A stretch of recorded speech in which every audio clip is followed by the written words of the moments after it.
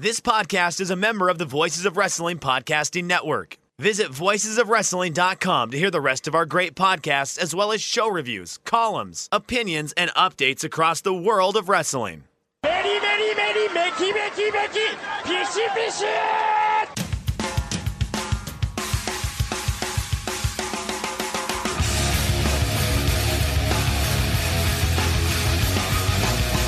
You are listening to the Voices of Wrestling podcast with your hosts, Joe Lanza. X out and go listen to some boring podcast where they're afraid of their own shadow.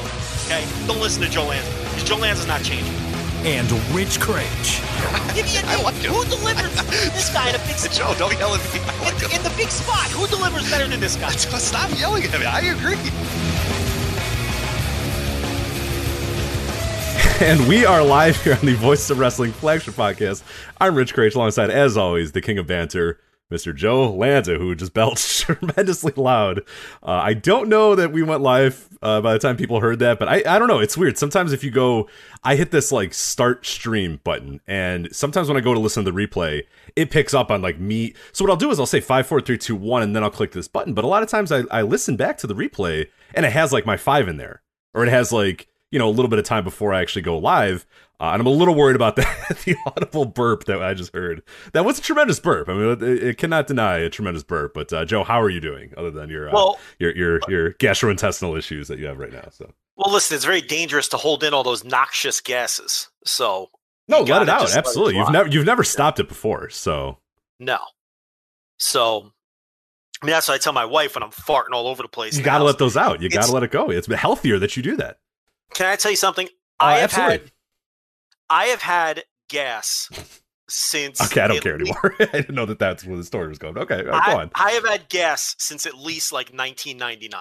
Like, I never not have gas. I am constantly farting. Have you ever looked into that, or... No. I think you might. Okay. You don't constantly fart? Like, no. No, I mean, I have certain times, and like I'll eat certain things that make me... No, not constantly. That's not good. I don't think there's... Seriously, I can't remember being an adult and not having chronic gas. It's an absolute, it's like a toxic waste dump down there. It's awful. Like, it never stops. Like, I can prevent myself from doing it. You know, like if I'm in a business setting or. But it's always there. You always could let it go if you needed to, is what I'm hearing. I can sneak off to the bathroom and just rip ass within seconds at any moment. Like, it just, you know. I constantly have gas. Yeah, I don't know if that's good. I don't think it's good. I don't think that's normal. I mean, I don't. I don't have that issue. I can't speak for many other people or if it actually is an issue or not. But it just doesn't. Yeah, I don't know. That doesn't sound like it's something that's good. You should probably look into that. But I don't think I eat an unusual diet. Is it the Coke Z's? Could it be all the carbonation? Could be the carbonation. You do. How many Coke Z's do you take down in a given day? Well, generally I'll alternate. Like if I have a Coke Z, then I'll have a water. Then I'll have a Coke Z. You know what I mean? So maybe 6. 6? Okay. Well, I think I have the root of the issue. That's a lot. 6? Yes, that's a lot. You have 6 Coke Z's in a single day. You're talking like from bell to bell? Yeah, talking from when Joe emerges from the bed at, I don't know, 10 a.m. or whatever to whenever the hell you go to bed at 4 a.m. Yeah.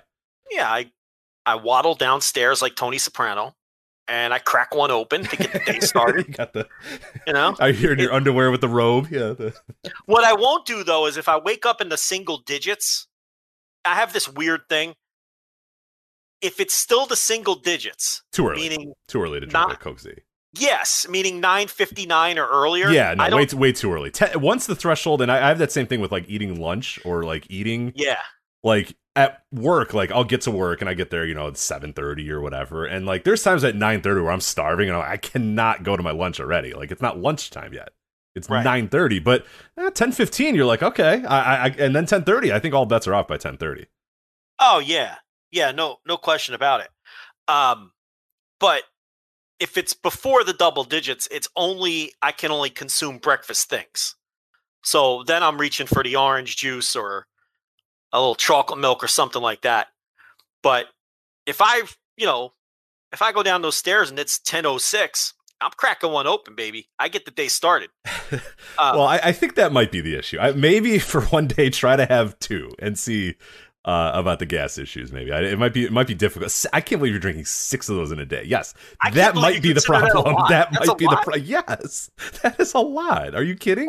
Okay, let's figure this out. If you poured that in, if you took 6 Coke Z's and poured it into a glass, think of how big that glass would have to be. I mean, I don't know. Here, I usually get 3 cases of 12 with the groceries. Yes. Okay. That's 36. And that'll generally last the entire week until the next trip with some to spare. So is that 6 a day? I don't even know if that's 6 a day.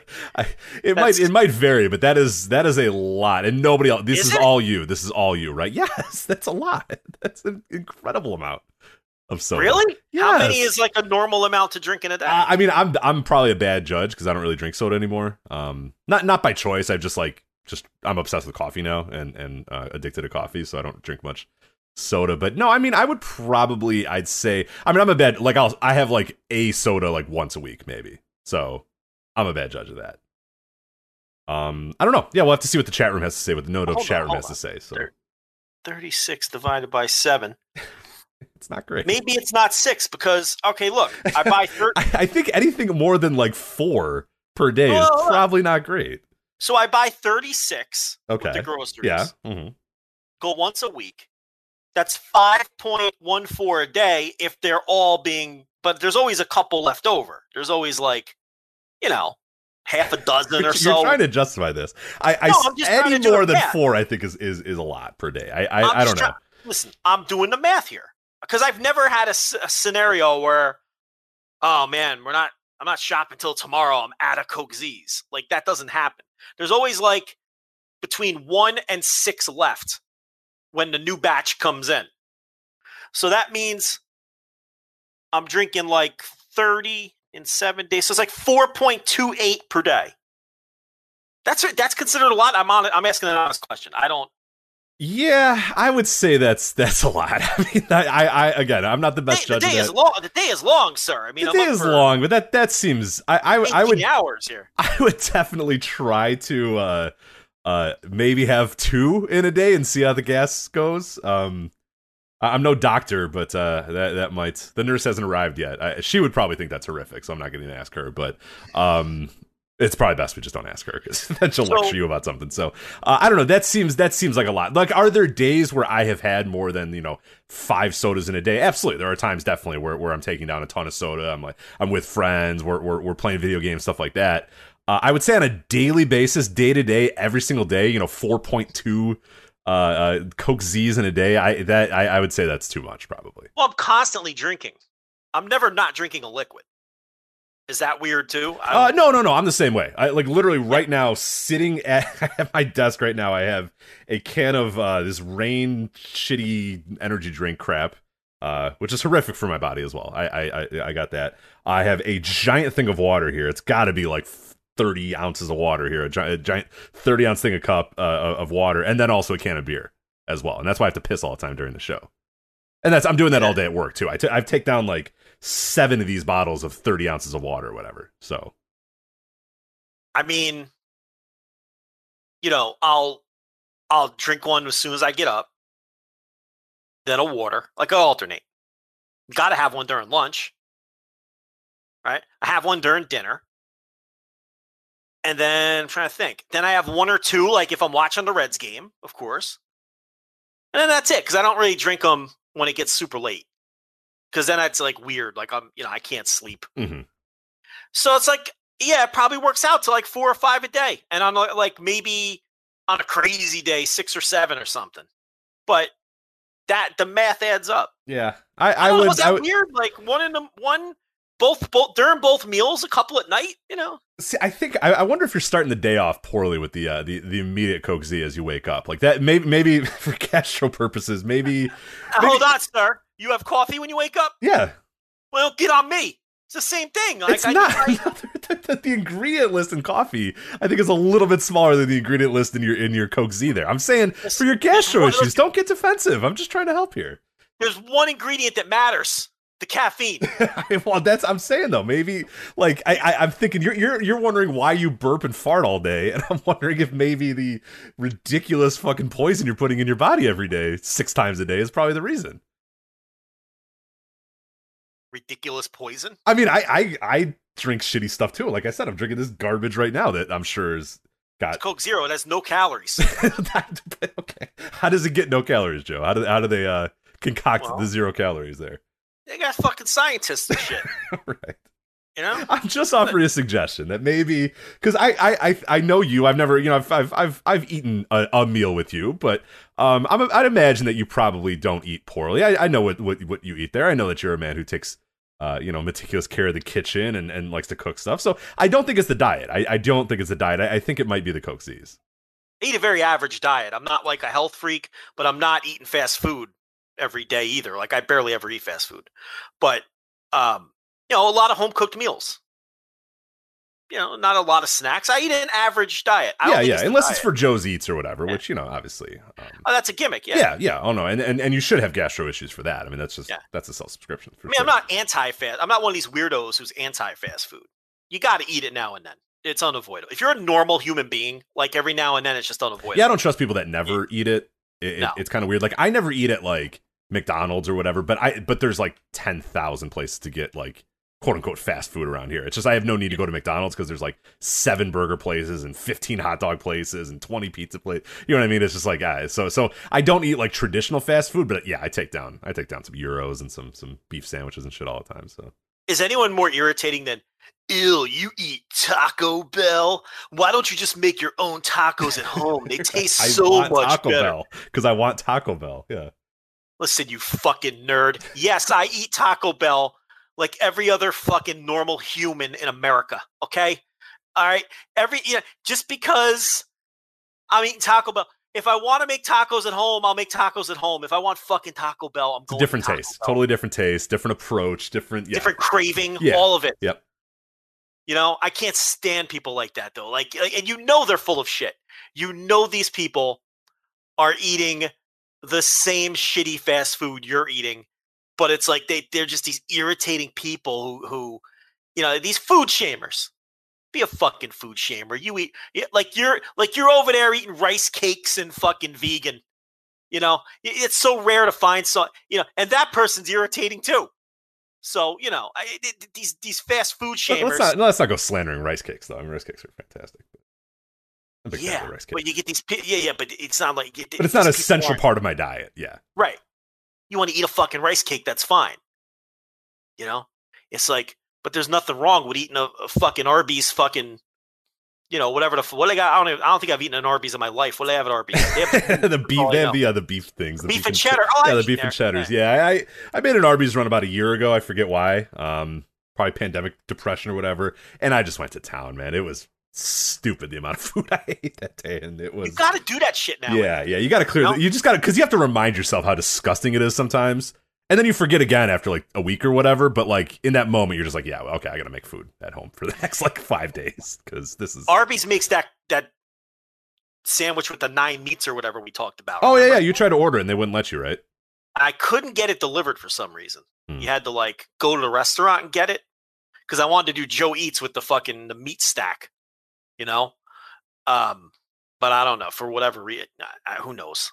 But it would have cost remember it was going to cost me like $17. That's right, I remember that before the tip, just to have it sent to the house. It was a lot, yeah. And that was I think in like peak pandemic days too. So I don't even know how easily it would have been for you to even go and get it. So, yeah, that was fun. But yeah, there are limits to the Joe's Eats, and yeah, $17 out the door for an Arby's meat mountain or whatever the hell it's called. Meat mountain. That was was that what it was called? Yeah, it looked grotesque. It looked. I mean, even on the standards of like grotesque fast food, that was grotesque. So it was. Do you remember the KFC sandwich where the bread was meat? Yes, the double down. Yeah. I got that once, and that was.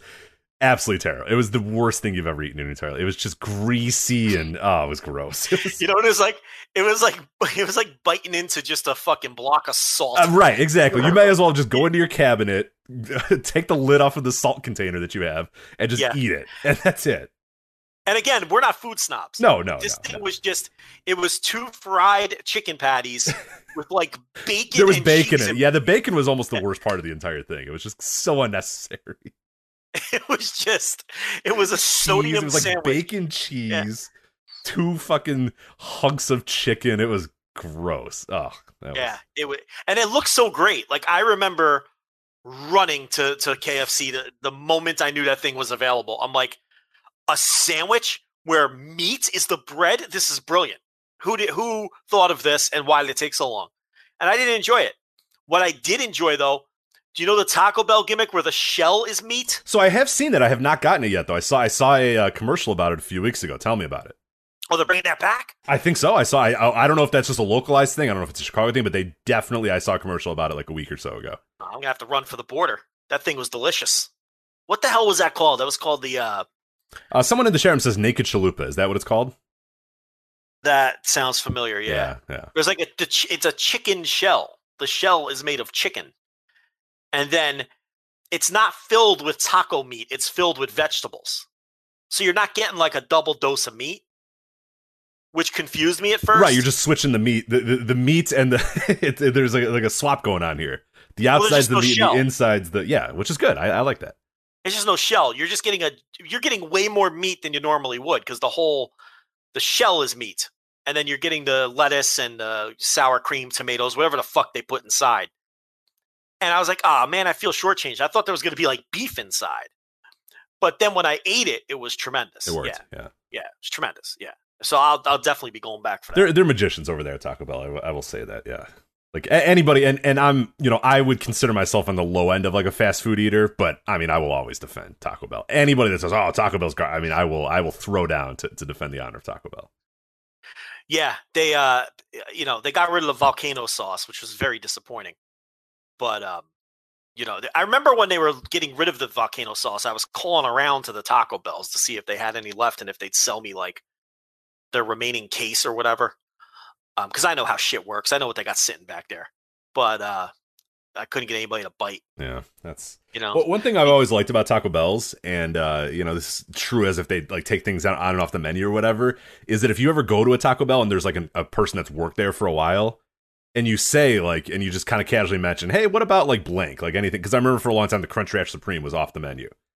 And there would be a Taco Bell by my house, and we would say, hey, we knew this guy was here forever, and we'd say, hey, can we make a Crunchwrap Supreme or whatever? And he's like, yeah, I'll do that for you. Because it's like, they have all the ingredients. You know what I mean? Like, everything at Taco Bell is the same 5 ingredients. Yes. Which is true of all Mexican food for the most part, is it's just different variations. So, yeah, this guy was awesome. Because, like, for years, he would make us a Crunchwrap Supreme, and that thing was great. And then they eventually just brought it back on the menu. But, yeah, there's always, like, if you go to a Taco Bell, there's always an OG there that will be able to make anything that they've had, for the last 10 years. And it's really important that happens. So, if anything falls off the menu, usually they can remake it for you, which is great. Yeah, they'll just ring up something that kind of costs the same. Yeah, they don't care. And you're not being an asshole like, there's like the, 18 things, secret menu items you can get at your local fast food. And those are like annoying as fuck. You know what I mean? It's like you go to Starbucks and you're like, I want this, the purple unicorn. And they're like, you fucker. All right, yeah. We can make it. Yeah. You know what I mean? Yeah. Like, all right. They gotta dig through the fucking fridge to get, this stupid food coloring that you want and stuff. But like the Taco Bell one is like, all right, it's just a tortilla and then we put this sauce on it, Sure. Yeah. We'll make that for you, Yeah. Goddamn internet, like mumbling under their breath. Right. It's always, those are so stupid too. Like their boss is there, so they're afraid to tell you no. Yeah, you know what I mean? It's no, fuck that. Secret menus, nah, fuck that shit. Yeah, I don't know. The fuck were we talking about? Oh, my farts is what we were talking about. We were. Yeah, right. I don't know. I mean, it doesn't seem to get better or worse depending on what I eat either. Like, I would just make a recommendation to maybe try the drinking a few less. I mean, it might be tough, but maybe 2. Sir, you're implying I don't want to have this problem. Oh, that's true. That's right. I apologize.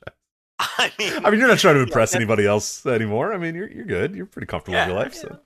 Absolutely. I mean, you know. it seems slightly uncomfortable, but I mean, if it's cool for you, it's cool for me. I don't care. I never have like stomach pains or anything. I can control it. It's like a superpower. Like I can control it if I need to, but when I'm alone, forget it. Ugh. I can only imagine It's what just you grotesque. Are these? No, I hate to ask this in the first 20 minutes of our show, but are they? They sound. I've heard them before on the show, and maybe not on the show, but on our smell wise, are they grotesque or just pretty normal? That's hard to say. I mean, I don't think anyone's a fair judge of the scent of their own. No. Have you gotten reactions from? Oh yeah. The household. I mean, sometimes they're horrendous. Other times I could tell you I'm slipping them out because I've become a master of the stealth. I'm slipping them out and no one's saying anything. So Other times I think that has to do with your diet. The worse you eat, the worse they're going to. I would say that's true. Yeah, I would guess that the actual general gas is probably related to your amount of carbonated beverage consumption. And that the smell is probably relates to your food, which if you're eating a healthy, if you're eating a good, balanced diet, that would probably happen anyway. So you know what, that's good. Tell Brittany that next time. It's good. Yeah. It should smell. That's right. That means I'm getting my veggies. I'm getting, you know what I mean? I'm getting all the vitamins. Broccoli, I need. Forget it. Yeah, after the broccoli, yeah, they seem to kick up a notch after that. That's for sure. This is the stupidest show. I can't believe people listen to this. Why do people listen to this show? Because it's great. In my head, I'm thinking, I'm going to ask Joe about clams and if his farts smell when he has clams. And I'm like, what are we doing? I don't think clams do it. Why? Oh man, try it out if you want to. Clams really up that. Definitely works. Definitely works in this household. I'll tell you that. So, because we'll go to a nice Italian restaurant and I always tell Michelle, order something that we can't make or that you can't make or whatever. Because like when you go, like I can make like spaghetti and meatballs. You know what I mean? Like don't order something stupid like that. Order like risotto. I can't make risotto. I've tried and I'm terrible at it. She can't make risotto either. It's fine. Like order baked clams and stuff like that. It's stuff that we're never gonna make at home. And she always gets clams, and I'm always just like, fuck. And then it's bad. I'll tell you. This is some burial here. Hope she doesn't listen back to this one. Well, talking about her farting habits. Well, it happened. Hey, it's yeah. The clams. So if you ever want, go to the clams. But that's what happens when the show topics are what they are this week. So we're gonna get to it here in a bit. We got Noah. We got some big shows from Noah. Big show from All Japan Pro Wrestling. A brand new Triple Crown champion that we're gonna talk about. GLEAT. Joe, we've done it. You were acknowledging GLEAT. You have watched GLEAT. And we're going to talk about GLEAT. We have New Japan Resurgence, Rev Pro UK, and some interesting stuff going on with their return, including a major title getting vacated in Rev Pro UK. And then I cannot wait to talk about this story as well. XPW, Rob Black, he has reemerged, or I guess he's always been here. Nobody really noticed, but he is promoting something that is very, very strange and very, very weird. And I'm weirdly excited to talk about it as well. But we'll start out the show here after the farts and clams and Coke Z investigation here. Start the show with some unfortunate news. We found out just before we started to record today that Del Wilkes, who most people might know in 1997 played the Patriot in WWF. He also was in Global, AWA, did some stuff in All Japan Pro Wrestling as well. Del Wilkes passed away, I think it was earlier today. I think they said a heart attack, and I believe he was only 59 years old, which it seems hard to believe. I felt like he'd be older than that, but Del Wilkes passed away at 59 years old. And what memories do you have of Del Wilkes? I mean, he didn't have a long career. It's like it feels like he had a longer career than he really had because he was pretty much immediately on TV. Because I think it was less than 10 years if you really go from like bell to bell. I mean, I'm sure there's like in terms of major companies and major promotion type stuff. I think we're talking 88 to 97, right? Basically, in terms of major promotions. Well, let me think. AWA, he was definitely there. I think he was a way later stages, though, right? Yeah. He was there when it died. So either 88 or 89 till death, which would have been 90. Because he was the Patriot, not the Patriot, the Trooper, which was his gimmick before he a gimmick that would get a lot of heat these days. But he would because he would come up and he would like write tickets for the heels, right? Yeah. He was like a state trooper, yeah, like a policeman. So it was the Trooper and DJ Peterson were the very last AWA tag team champions when the promotion folded. They beat the Destruction Crew, when Enos and Bloom moved on. They dropped the titles to the Trooper and DJ Peterson. Right, to become the Beverly Brothers. Right. They may have gone to WCW first as the Minnesota Wrecking Crew, or they may have been doing the Minnesota Wrecking Crew 2 deal while they were the Destruction Crew. That I can't quite remember the timeline on. But yeah, for all intent and purpose, they were leaving probably to go do the Beverly Brothers deal. But so Del Wilkes was with the AWA till the end. And then, of course, for pretty much his entire career, he was an All Japan guy. And honestly, I've probably seen more as the Patriot. I've probably seen more Patriot matches from the All Japan days than any other promotion. Now, there was Global, where he feuded, of course, with the Dark Patriot, which was Doug Gilbert, and he was one of the top guys in Global for a while. That would have been 91, 92-ish. Yeah, I'd say late 1991 through early 92, I think, was Global days. Yeah, and then, of course, the Stars and Stripes tag team in WCW after Global finished up, teaming with Bagwell. They probably had multiple tag team title runs, right? I hear you clicking away, so you could check. Yeah, I was just trying to figure out how many title runs they had, because I know they won the titles, but I forget how many times they did it. And it looks like they won them twice. Yeah, twice. So that'd be late 1994 that they won them twice. Yeah, and then of course the very short but somehow very memorable WWF run with the Bret Hart stuff in '97. I mean, he was barely there, but yet everyone remembers that short run that he had with WWF, which probably wasn't even 6 months. Yeah, it was barely that. I mean, I think he comes in. I want to say he comes in August, because I actually went to a house show. I went to 2 house shows around this time, and I think it was August through. I think he's out by October at that point, and obviously you have the big match, the flag match at Bad Blood, which obviously overshadowed by many other things going on at Bad Blood. But yeah, that's kind of the blow off. For all intents and purposes, and that's early October. That's October 5th. So yeah, he's there for August, September, October, and then August, September, October, and he's out. He's just gone. So a very short run. How many pay-per-views did he do? He definitely had a world title match against Bret Hart. Yes, so I think the total pay-per-views. I know there's the Bad Blood match, and then he had a one night only. If you're counting that, it was Ground Zero is the one you're thinking of. That's the Bret Hart match. Okay, so 3. I do remember. So I don't know if we count one night only, because that's obviously in England. For American audiences, 2 pay-per-views: Ground Zero, Bad Blood, and then he's done. Yeah, I mean, he came in, he feuded with the Hart Foundation, and then he just disappeared. And I don't even think he wrestled after that, because as most people know, he was done. No, yeah, that his last match is against Jim Neidhart in October 21st, 1997. That's it. Even though, if you live in the Northeast, you've probably seen the Patriots like 7 times at indie shows, but of course, as you're going to mention, that is not Del Wilkes. He sold the gimmick to Tom Brandi, who would often do double duty on these indie shows. Probably still is to this day.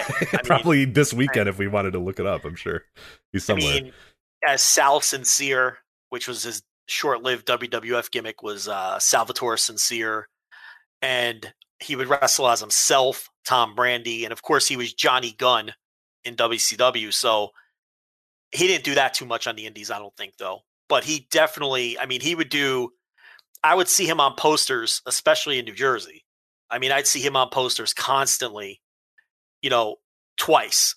Sal Sincere versus whoever, and then the Patriot in the main event against somebody, and then, presumably getting paid twice, and I'm sure some nights wrestling is Tom Brandi too. Why the hell not? So, yeah, he sold the gimmick to Tom Brandi, and then he was out, and he never really came back, Wilkes. So, but the thing about his short career is he was always in these somewhat high-profile national television promotions, the dying days of the AWA on ESPN, and then Global on ESPN, and then WCW, obviously, and WWF, with All Japan in between. So if you were getting tapes, he wasn't just like a jabron in All Japan. He was a solid mid-card guy. Oh, no, yeah. He's teaming with Kobashi. He's he's not obviously going for the Triple Crown or, he's not a big deal like that. But, yeah, he wasn't in like jabron, opening tag matches. He was there with the big guns almost the entire time. Yeah, I don't think he racked up a ton of titles in All Japan, but he'd be in the carnival every year, and um, he would. I'm sure he had some wins against some decent guys in All Japan too. Um, you know, so he wasn't like a bottom guy. He was firmly a mid carder in All Japan, and he would do well in the tag leagues some years, and like you said, he would have decent partners and everything. He wasn't just like a lost post all the time. He wasn't one of those kind of guys.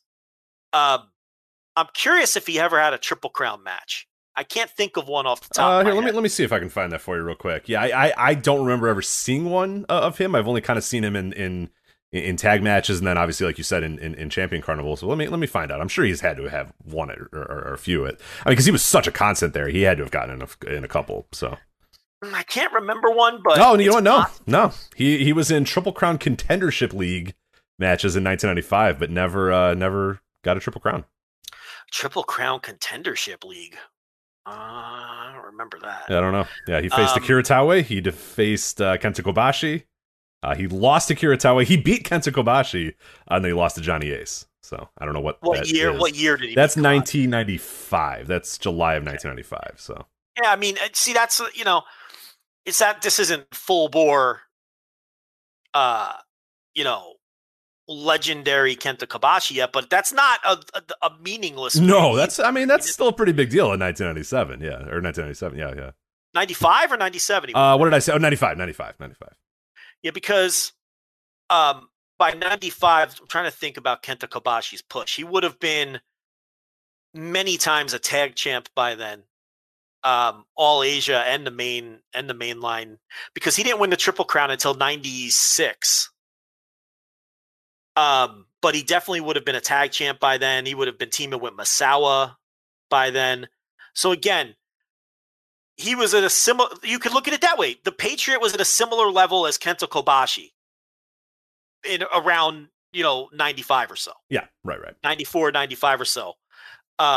Obviously everyone knew Kenta Kobashi was eventually going to be, get a monster push and all that. And the Patriot, that was never going to happen for him. But again, my point here is that he wasn't just a lost post guy on the bottom of the card. You know what I mean? He was a guy who was booked pretty well. And he was the kind of guy, whenever I would watch All Japan, it'd be like, even if I thought he was going to lose, there was the remote chance he could win. He was that kind of guy. I don't know if that makes any sense.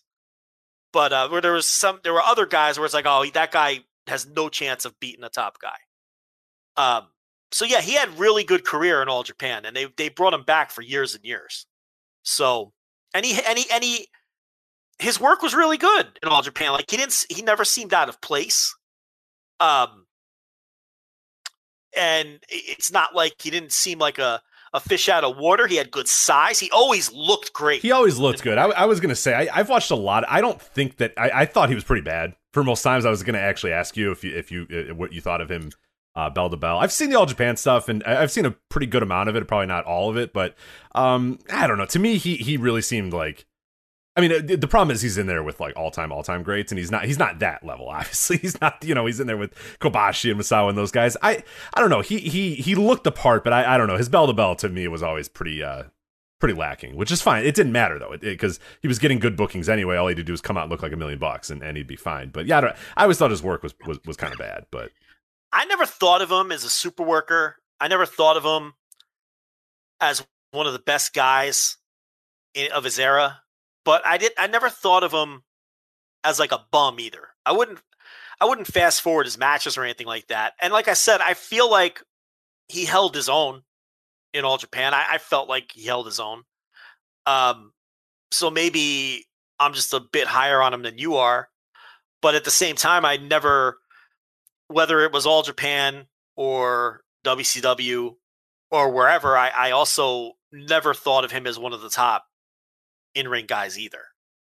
I thought he had a great look, particularly for the era. He's a big guy, probably 6'3", 6'4". Giant dude, yeah. I think he was always listed at 6'4". And yeah, like 275 and just pure, pure muscle and yeah, always looked the part. Always.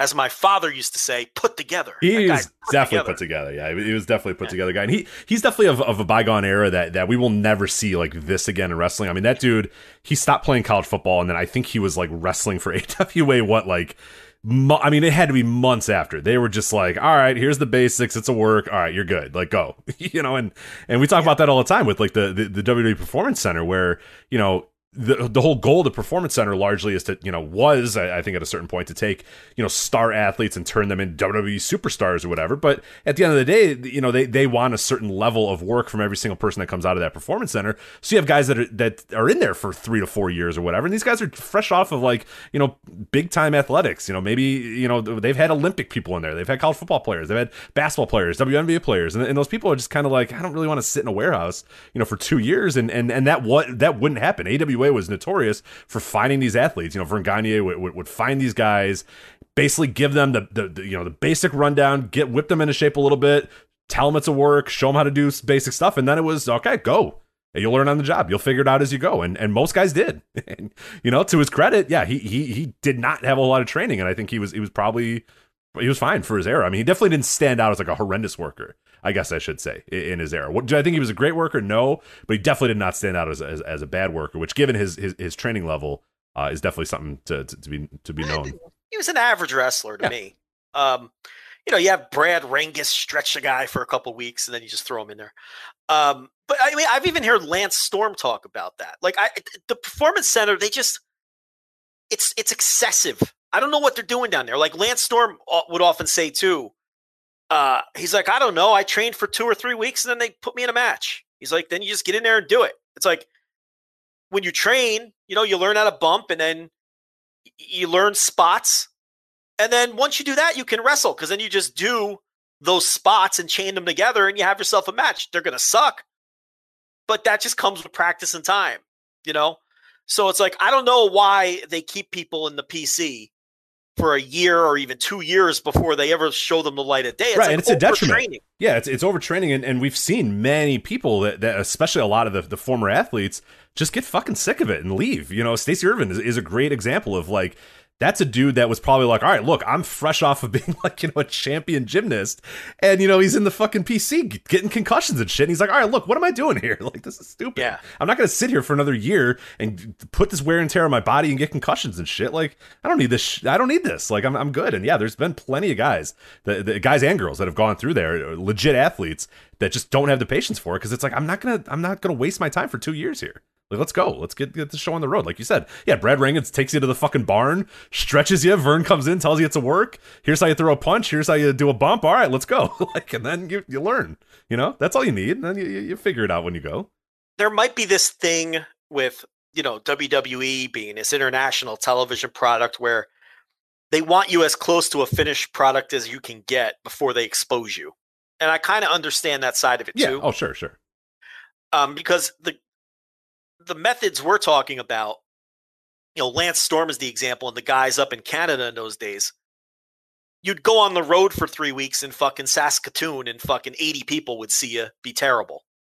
So I get the differences. I understand, but that's how you're going to get better, working in front of crowds and having real matches, not in headgear class in the performance set. But at the same time, they're playing a whole different game too, and Jeff Hawkins has harped on this point. They're not so much training wrestlers as they're training television stars. Mm-hmm. Right. And that's a big part of it too. Training WWE superstars, television stars, yeah. Yeah, they want you to look good on TV. They want you to be able to talk and repeat scripted verbiage and know how to carry yourself and have your highly rehearsed entrance down to a T. So it's the same every single time, where you end up with The Miz spinning and pointing before he wrestles the Fiend who tried to kill his child, because it's just the same repetition. And, that's what they're trying to do that too. It's not just about taking bumps and teaching people how to put together matches with sound psychology. Like, it's more than that, what they're teaching. So I get it. But again, I'm with you. The PC's been open so long at this point. I mean, and the production has been so low, relatively speaking, in terms of what they're pumping out of that thing. that what they're doing has got to be a detriment at this point. I mean, and the other thing about the PC is more than anything else, it was supposed to be a recruiting tool, and that's the thing that they never really talk about.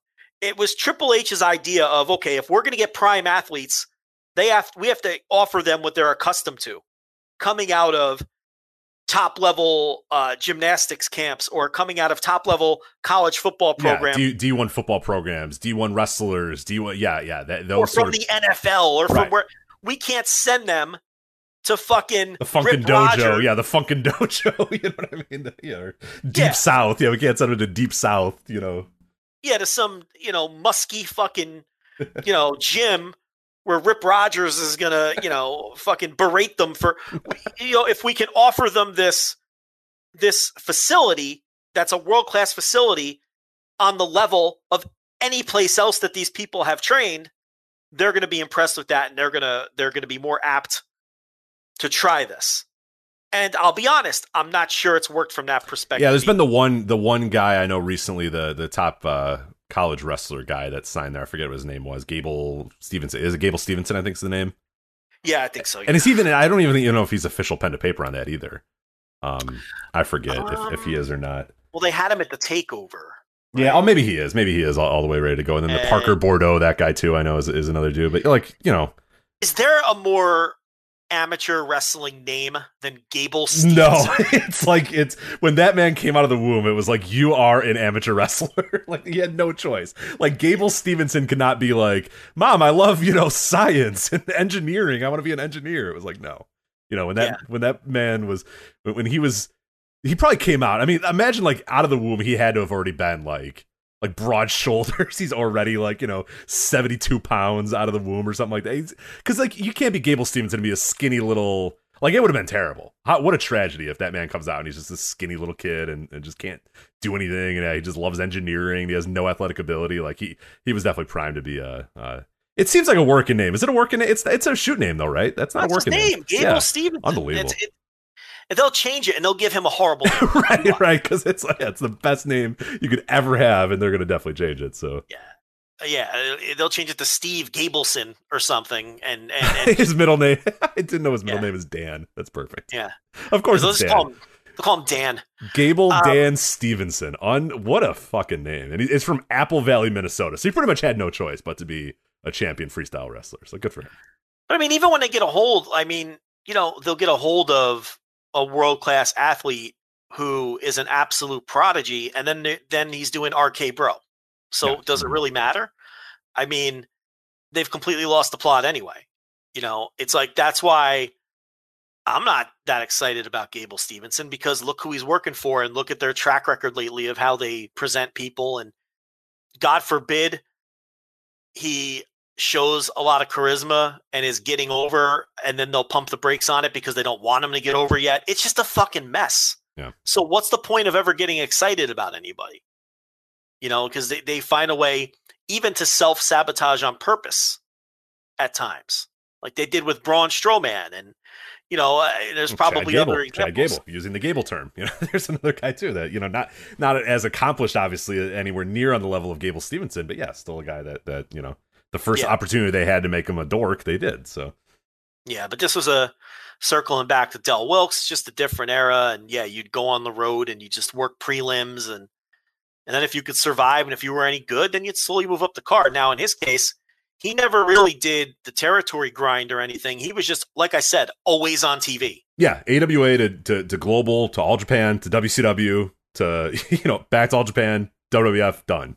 That's it. Yeah. And when you look like that, they're going to rush to put you on TV.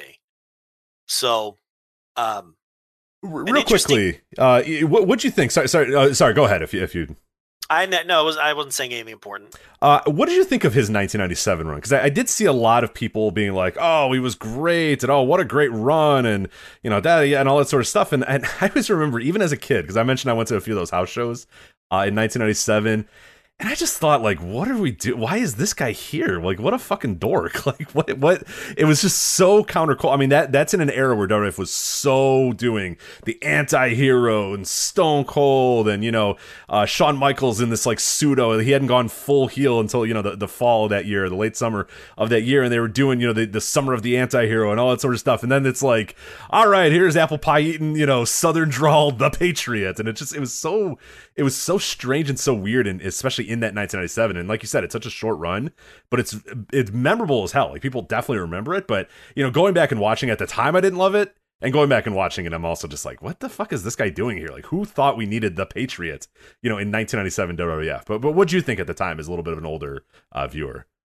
Yeah, I was already a full-blown newsletter reading smark at this point, and trading tapes and stuff. So I thought it was surprising. I was shocked when he showed up. But I liked him from All Japan, and I liked him in Global, and so I thought it was interesting. And I get what you're saying about what the culture of the company was at that time, but at the same time, he really was like on paper a great foil for Bret Hart at that time. See, now here's where I'll make an argument that I don't think he was, because I get the understanding, and that's a classic the Vince on paper thing. idea. Yes and no. So here's the thing. So the classic Vince thing is, like, we need an Americana guy. Like, that's always tracing back to Hulk Hogan, to Lex Luger, that's always the go-to, is we need an Americana guy. And I think after this, he finally dropped it for at least a little bit with the Patriot. But the thing that struck me as going back and watching some 1997 WWF, it's not so much at the time. At the time, I was just kind of like 9 years old, and he was lame because I liked Stone Cold Steve Austin. It was cool, and the Patriot was kind of lame. But like, going back and rewatching it, like, one of the things that always strikes me about the era, and I've had this argument with people before, is, to me, he was, the thing with Bret Hart is, yes, he was anti-American, yes, he was pro-Canada and all that sort of stuff, but people, it felt like the fans at the time, and it felt like the tenor of the company at the time wasn't necessarily that we needed to stand up for America. It was more, fuck Bret Hart.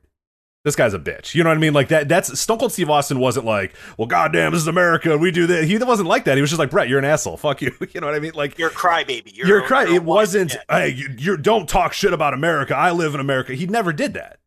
And Shawn Michaels never did that. They just said, hey, what are you crying for all the time? Like, what's your fucking problem, dude? Like, why are you being such a baby? And Ken Shamrock, the same thing. He was like, bro, what are you doing? Like, none of those guys were like, no, this is America. This is the land of the free and the home of the brave and all that sort of stuff. They didn't cut those promos. They were just like, stop being a crybaby, stop being a bitch, Bret. And then it was weird that all of a sudden, like, in the late summer, they decided to go, oh, hey, USA, USA, USA. And it was just like a very strange thing. I understand it was kind of a placeholder as they were kind of doing some other stuff, but it just was so weird because the whole angle, yes, it was anti-American, yes, it was pro-Canada, but yeah, the WWF side never really was pro-WWF, and the fans are pro-America, and the fans weren't really pro-America, and yet out of nowhere, here comes this guy, in a red, white, and blue, pants and a fucking red, white, and blue mask, coming out with an American flag, doing flag matches, and it was just it was strange at the time, and it didn't feel like what fans really wanted, and I don't know that he got over to a huge level either, and that's probably why he was in and out in 2 or 3 months, even though I think he might have had an injury as well, but I don't know. Yeah, I've always thought it was a very, very strange, weird period in that feud. Yeah, so I can't really speak to that because at the same time, my interest was starting to wane a little in the company. I mean, I wasn't totally out until the heart of the Attitude Era. That's when I just threw my hands and said, I can't do this. This is horrendous.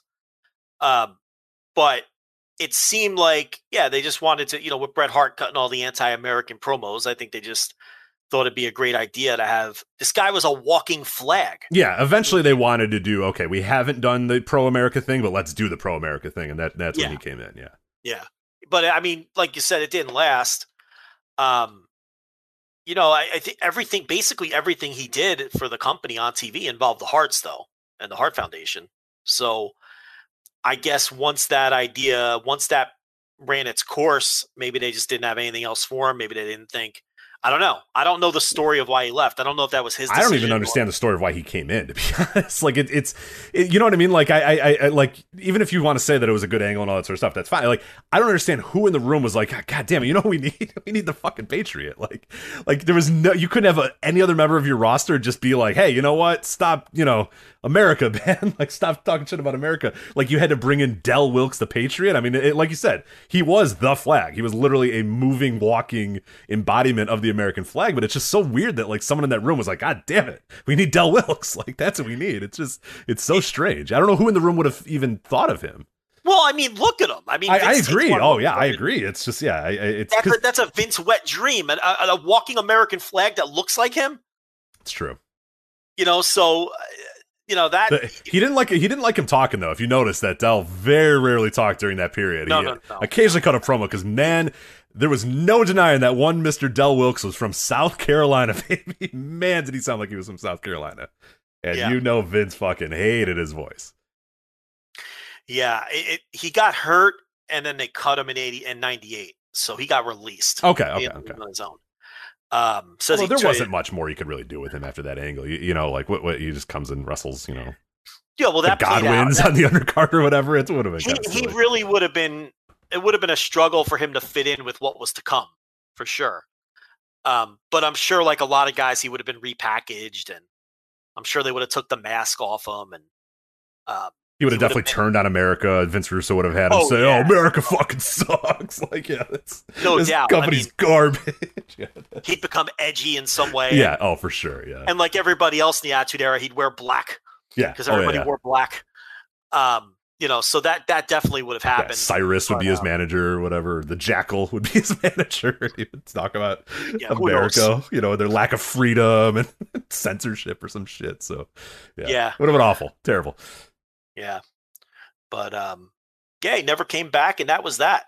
So one of the rare guys who never attempted a comeback, never hinted at a comeback, to the point where he straight up sold his gimmick that he had the rights to another wrestler. So, that was that.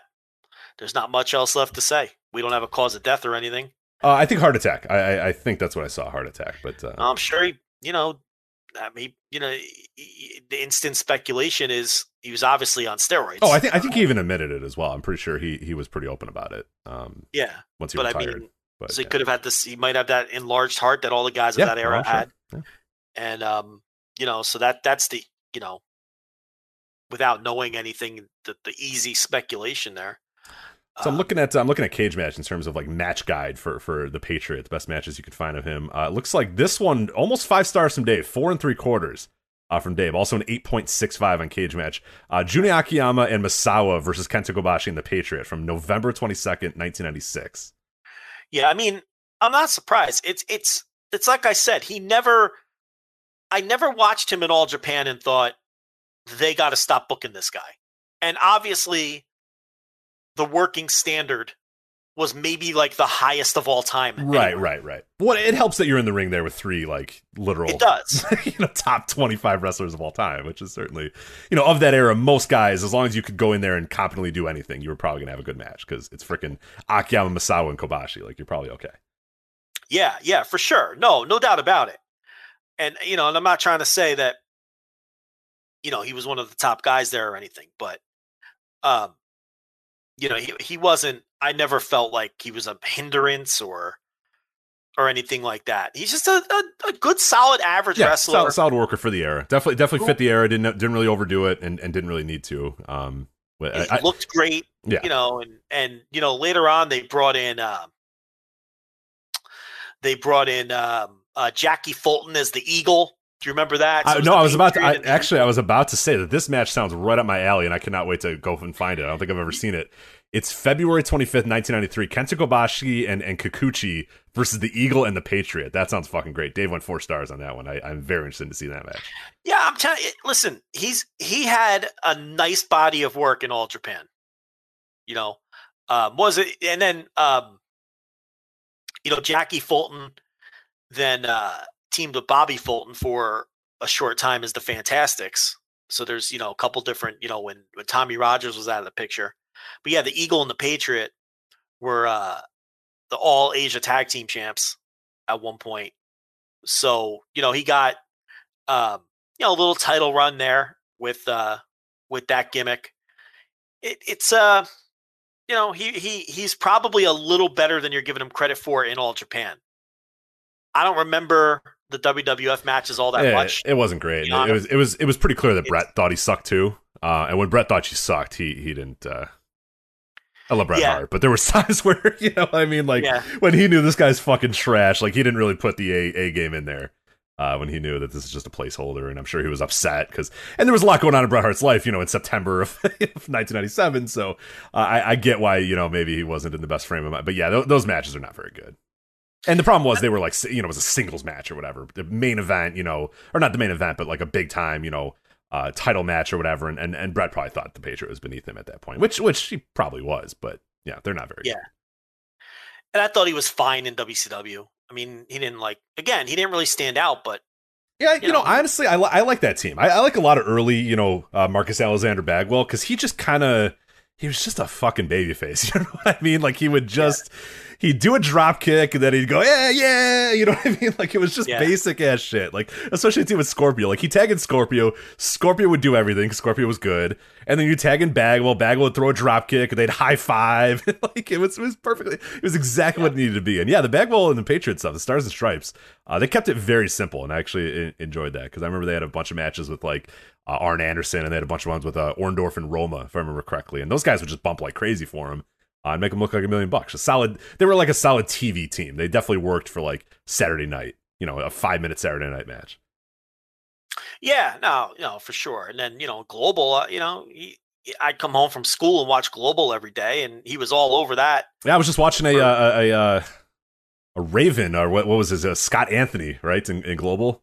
Probably Scott Anthony, right? And then yeah, Scotty I think so. Flamingo, Yeah, I think it was Scott Anthony when I was watching that match earlier today as I was kind of getting ready for the show here. And it was Scott Anthony versus the Patriot, and Scott Anthony comes out and he's the what is he? The Palm Springs Playboy or something like that. And it's like not Palm Springs. What the fuck? No, I don't think he's Palm. Springs. It was similar to the Scotty Flamingo gimmick in WCW around the same time that he did. It was yeah. The problem though is he's cutting his promo backstage.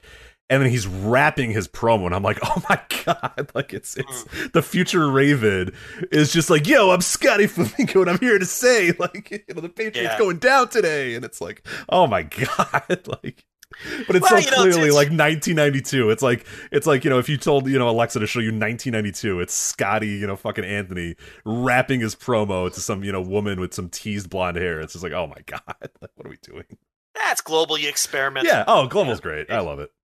Yeah, Global was a lot of fun, it really was. And a lot of people came through Global that you don't even think about that came through Global, as I'm just going through some of the results here as I pulled them up. I mean, Axis the Demolisher, you get Demolition Axe coming through. You get the Soul Taker, which is, Papa Shango / the Godfather. Obviously Cactus Jack was down there. Everybody knows that.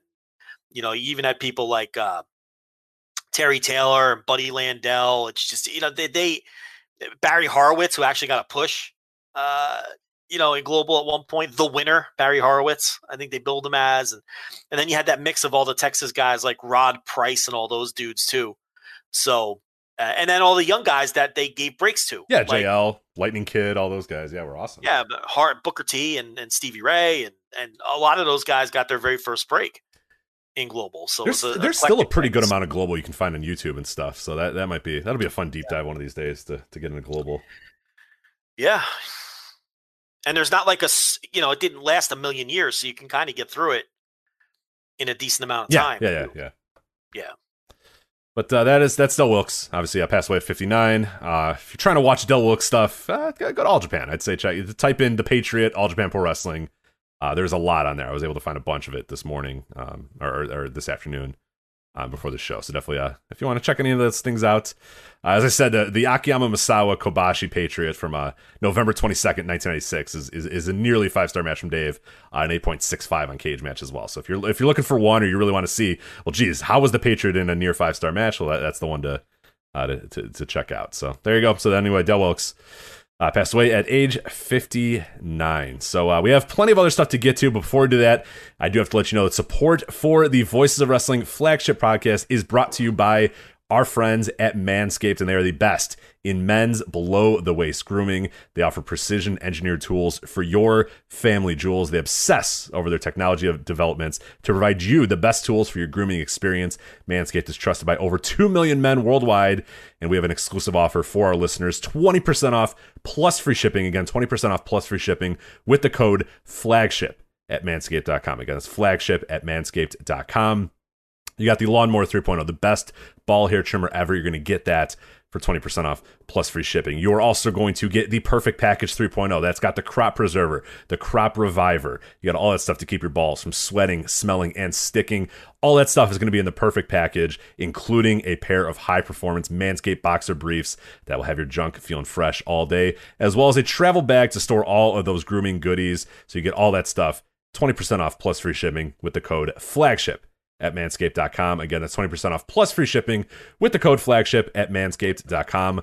Unlock your confidence and always use the right tools for the job with Manscaped. Again, FLAGSHIP, promo code there for 20% off plus free shipping at manscaped.com.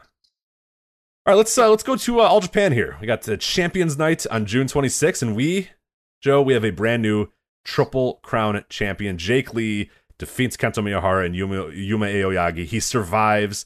The way the breakdown of the matches were was Kento Miyahara and Yuma Aoyagi went 18 minutes and 28 seconds in the opening match. This was a random draw, obviously, with it was 3 guys going in, random draw to kind of figure out which order the matches, and you needed to win 2 straight matches to win the Triple Crown Championship. Kento Miyahara and Yuma Aoyagi go 18 minutes and 28 minutes in the opener. Jake Lee then defeats Kento Miyahara in 10 minutes, and then he just runs the table right after that, defeats Yuma Aoyagi in 19 minutes to win the Triple Crown. So first off, before we talk about the matches themselves, what do you think of the decision to go with Jake Lee? Right decision? Would you have made this decision, or how do you feel about it? Yeah, I mean, like we talked about last week, it's the right call. But, coming out of it, I feel like the win felt cold. I don't feel like he feels hot coming out of this. I didn't feel like I was watching the elevation or crowning of a hot new star. And that's kind of how you want to feel when you're giving someone their first run with the title here. And of course, the clap crowds and all that matter. I'm so sick of talking about this shit.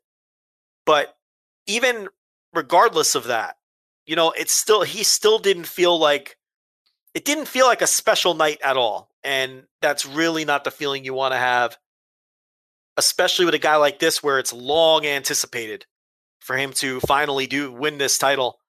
And, I remember years ago when he was a prelim guy, coming on this show and saying, this Jake Lee, he's going to be a guy for them because he's tall. Mm-hmm. And when his body fills out and he's a decent little worker, and this could be their guy. And, this was even before Kento Miyahara got his big push.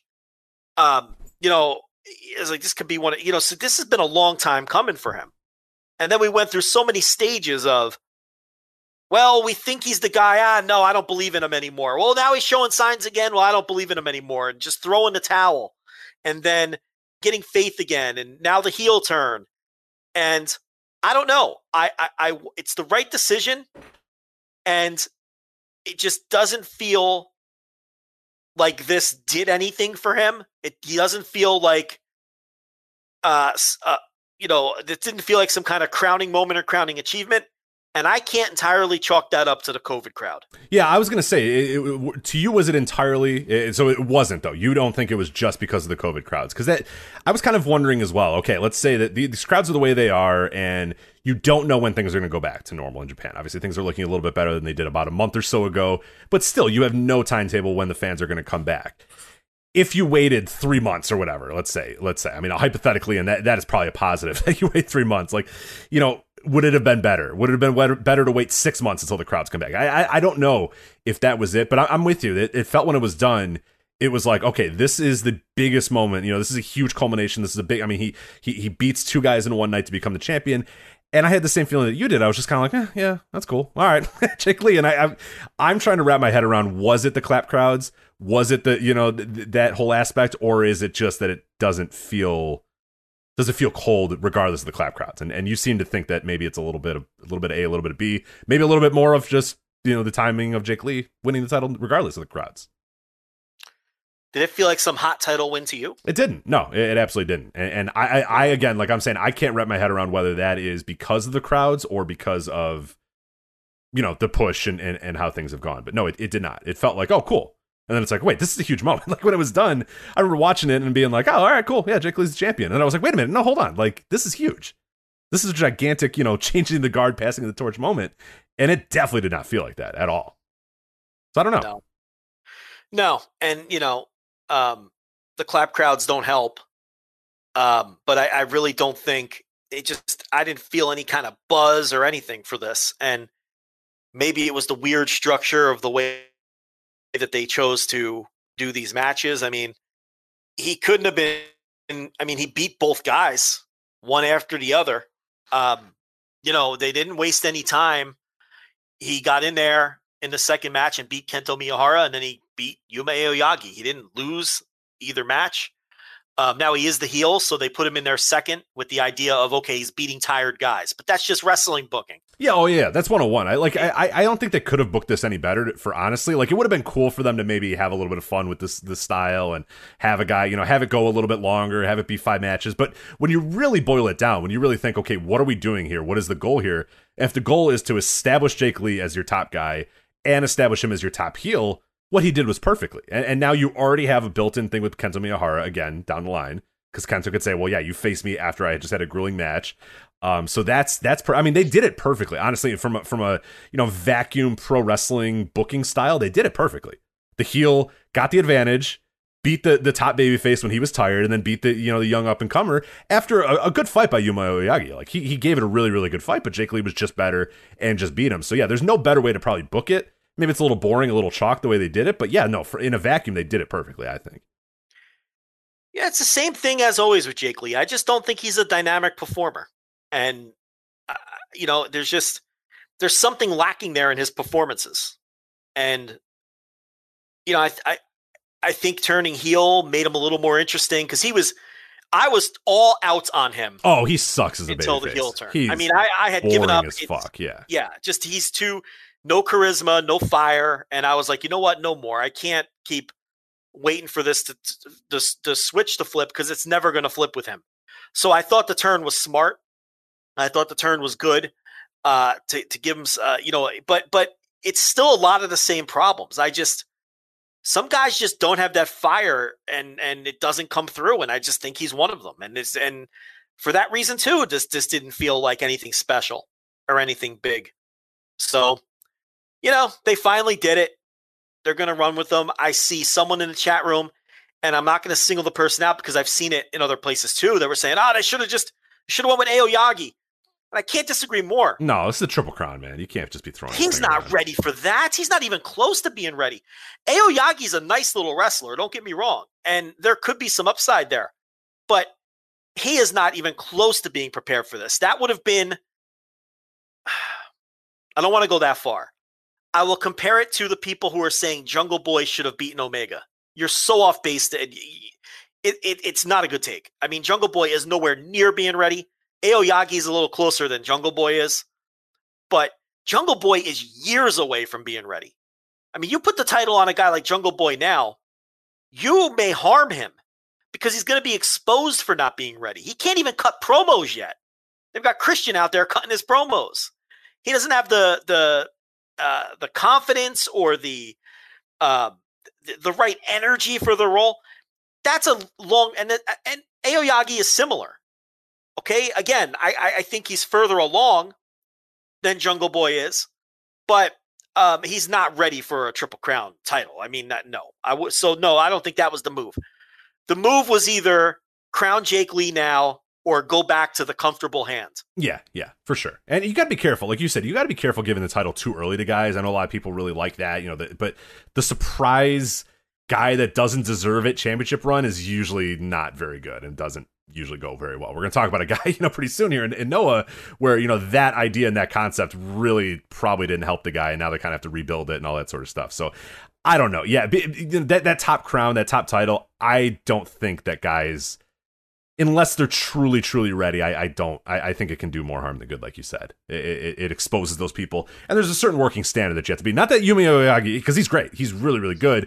But like you said, it could hurt him down the line. So you do it when you're ready for him. You don't do it right now at a kind of a surprise. And that guy's not a world champion. No, right? it's not. It hasn't been built up very well either. But yeah, you can't have a guy out there, Yumi Oyagi with his blue hair going out there winning the Triple Crown. Like, come on, we gotta some standards here for the Triple Crown. Yeah.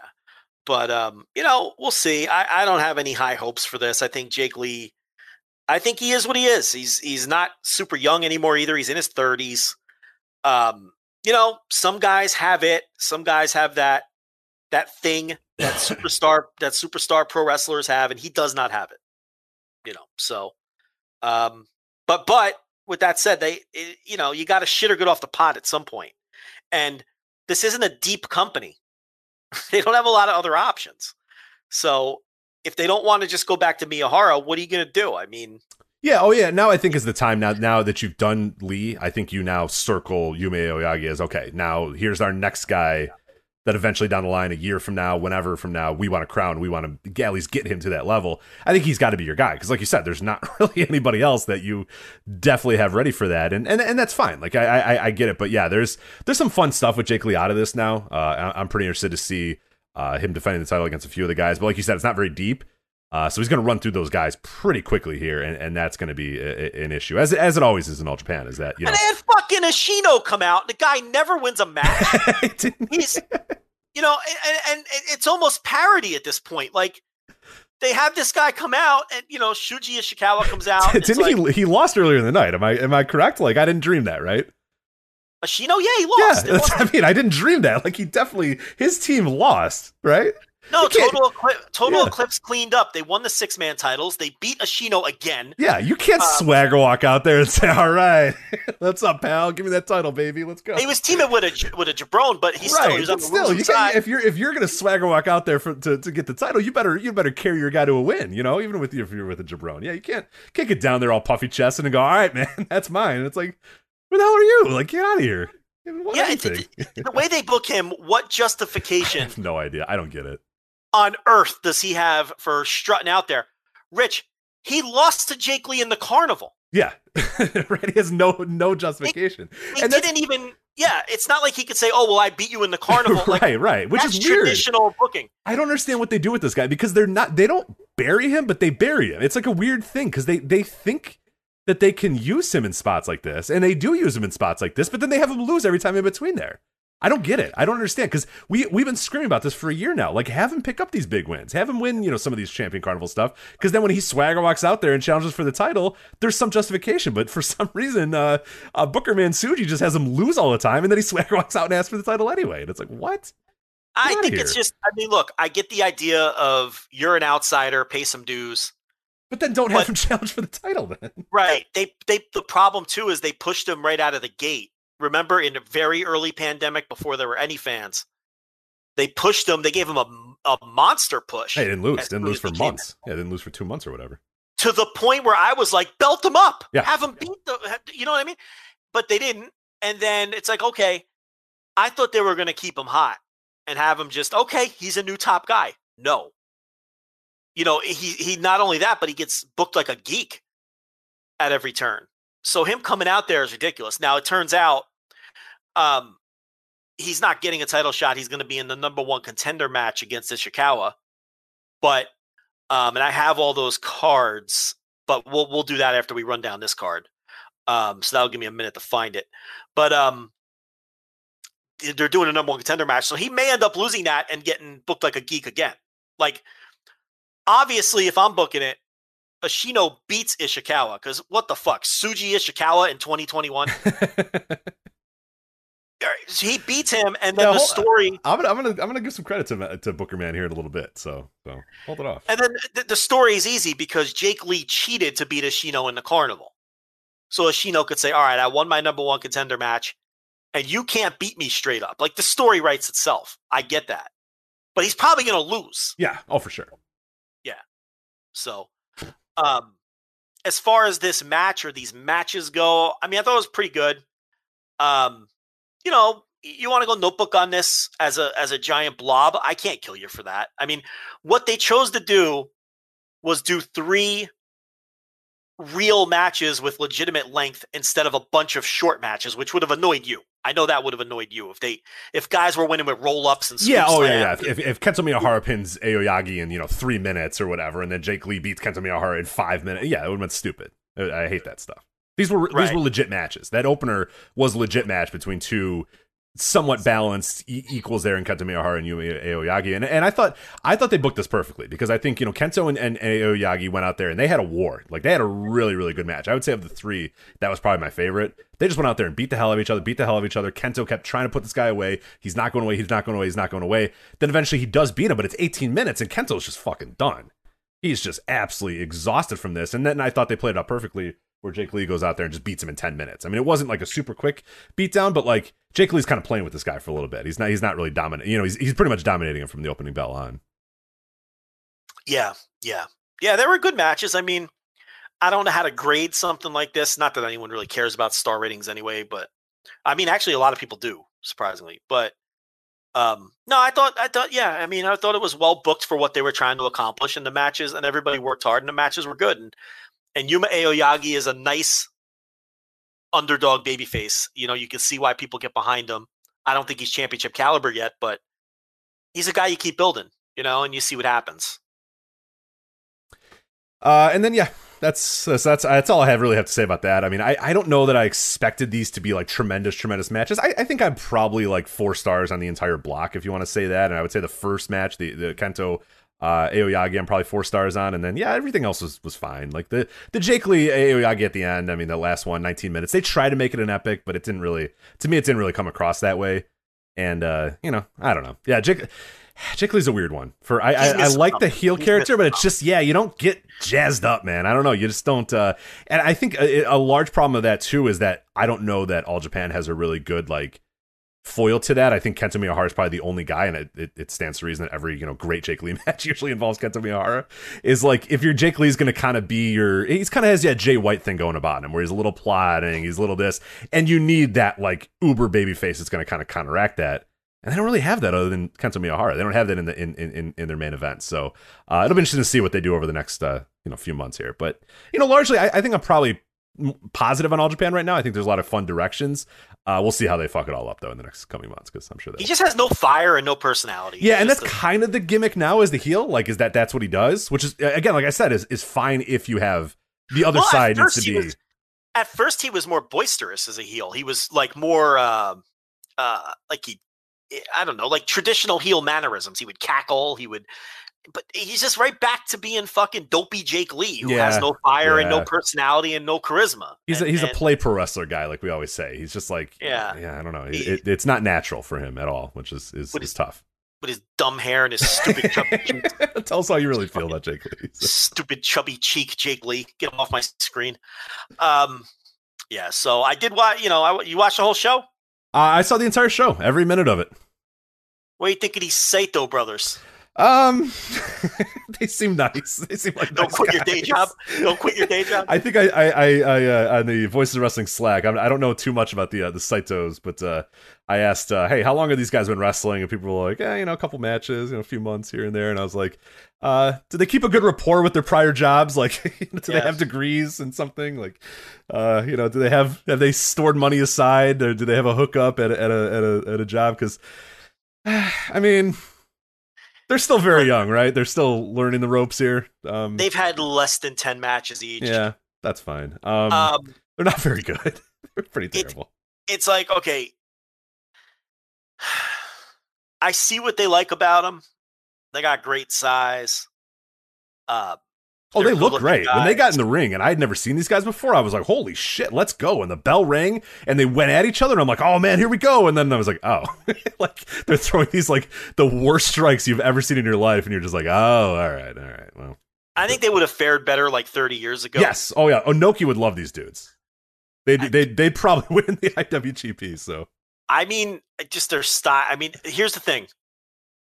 They don't look like this comes natural to them at all. That's the big thing. Yeah. It's sort of like what I always say about Dominic. Very similar in that it just doesn't feel like they're naturals. It feels like it's always going to be a little awkward and a little bit of a struggle for them. But they're very young into their careers. The company is 1,000,000% behind them. They're in the Royal Road tournament, which we'll talk about. I've got the brackets. Don't panic, Rich. I've got it. Man, thank God. So I don't know. I mean, they look fucking horrendous right now. Yeah, it's early. But... I don't even see like a lot of ironic praise. I think people aren't even willing to go to like, But hey, listen. Let's see where they are in 6 months. For sure. You see that they're like they have good looks to them. I would definitely, I would. It'll be a fun trial to see what happens with these guys. Because is there something refreshing about a 4-minute match with two guys who just clobber each other? Yeah. I mean, definitely. And then one wins. I mean, is there something refreshing? It's just it's funny because they look like toddlers, like fighting. You know what I mean? Because that's what I mean. Their movements are not natural. No, they look like 7-year-olds, like fighting, like play fighting, or maybe getting upset about sharing a toy or something like that. But the best is someone compared them to the way they move to Giant Baba and like Akira Taue. Like yeah. Oh yeah. And that's what they are. Like I get why those guys are these guys. How tall are these guys? They're not like I'd let Akira Taue get away. Well, those men had incredible charisma. Okay, that's the thing. Yeah, it's also right. Like one of them's an all-time fucking legend, and the other isn't too far behind in terms of star power and legend and all that. And really, I mean, Taue, when you really break it down, if he didn't have charisma, he never would have made it.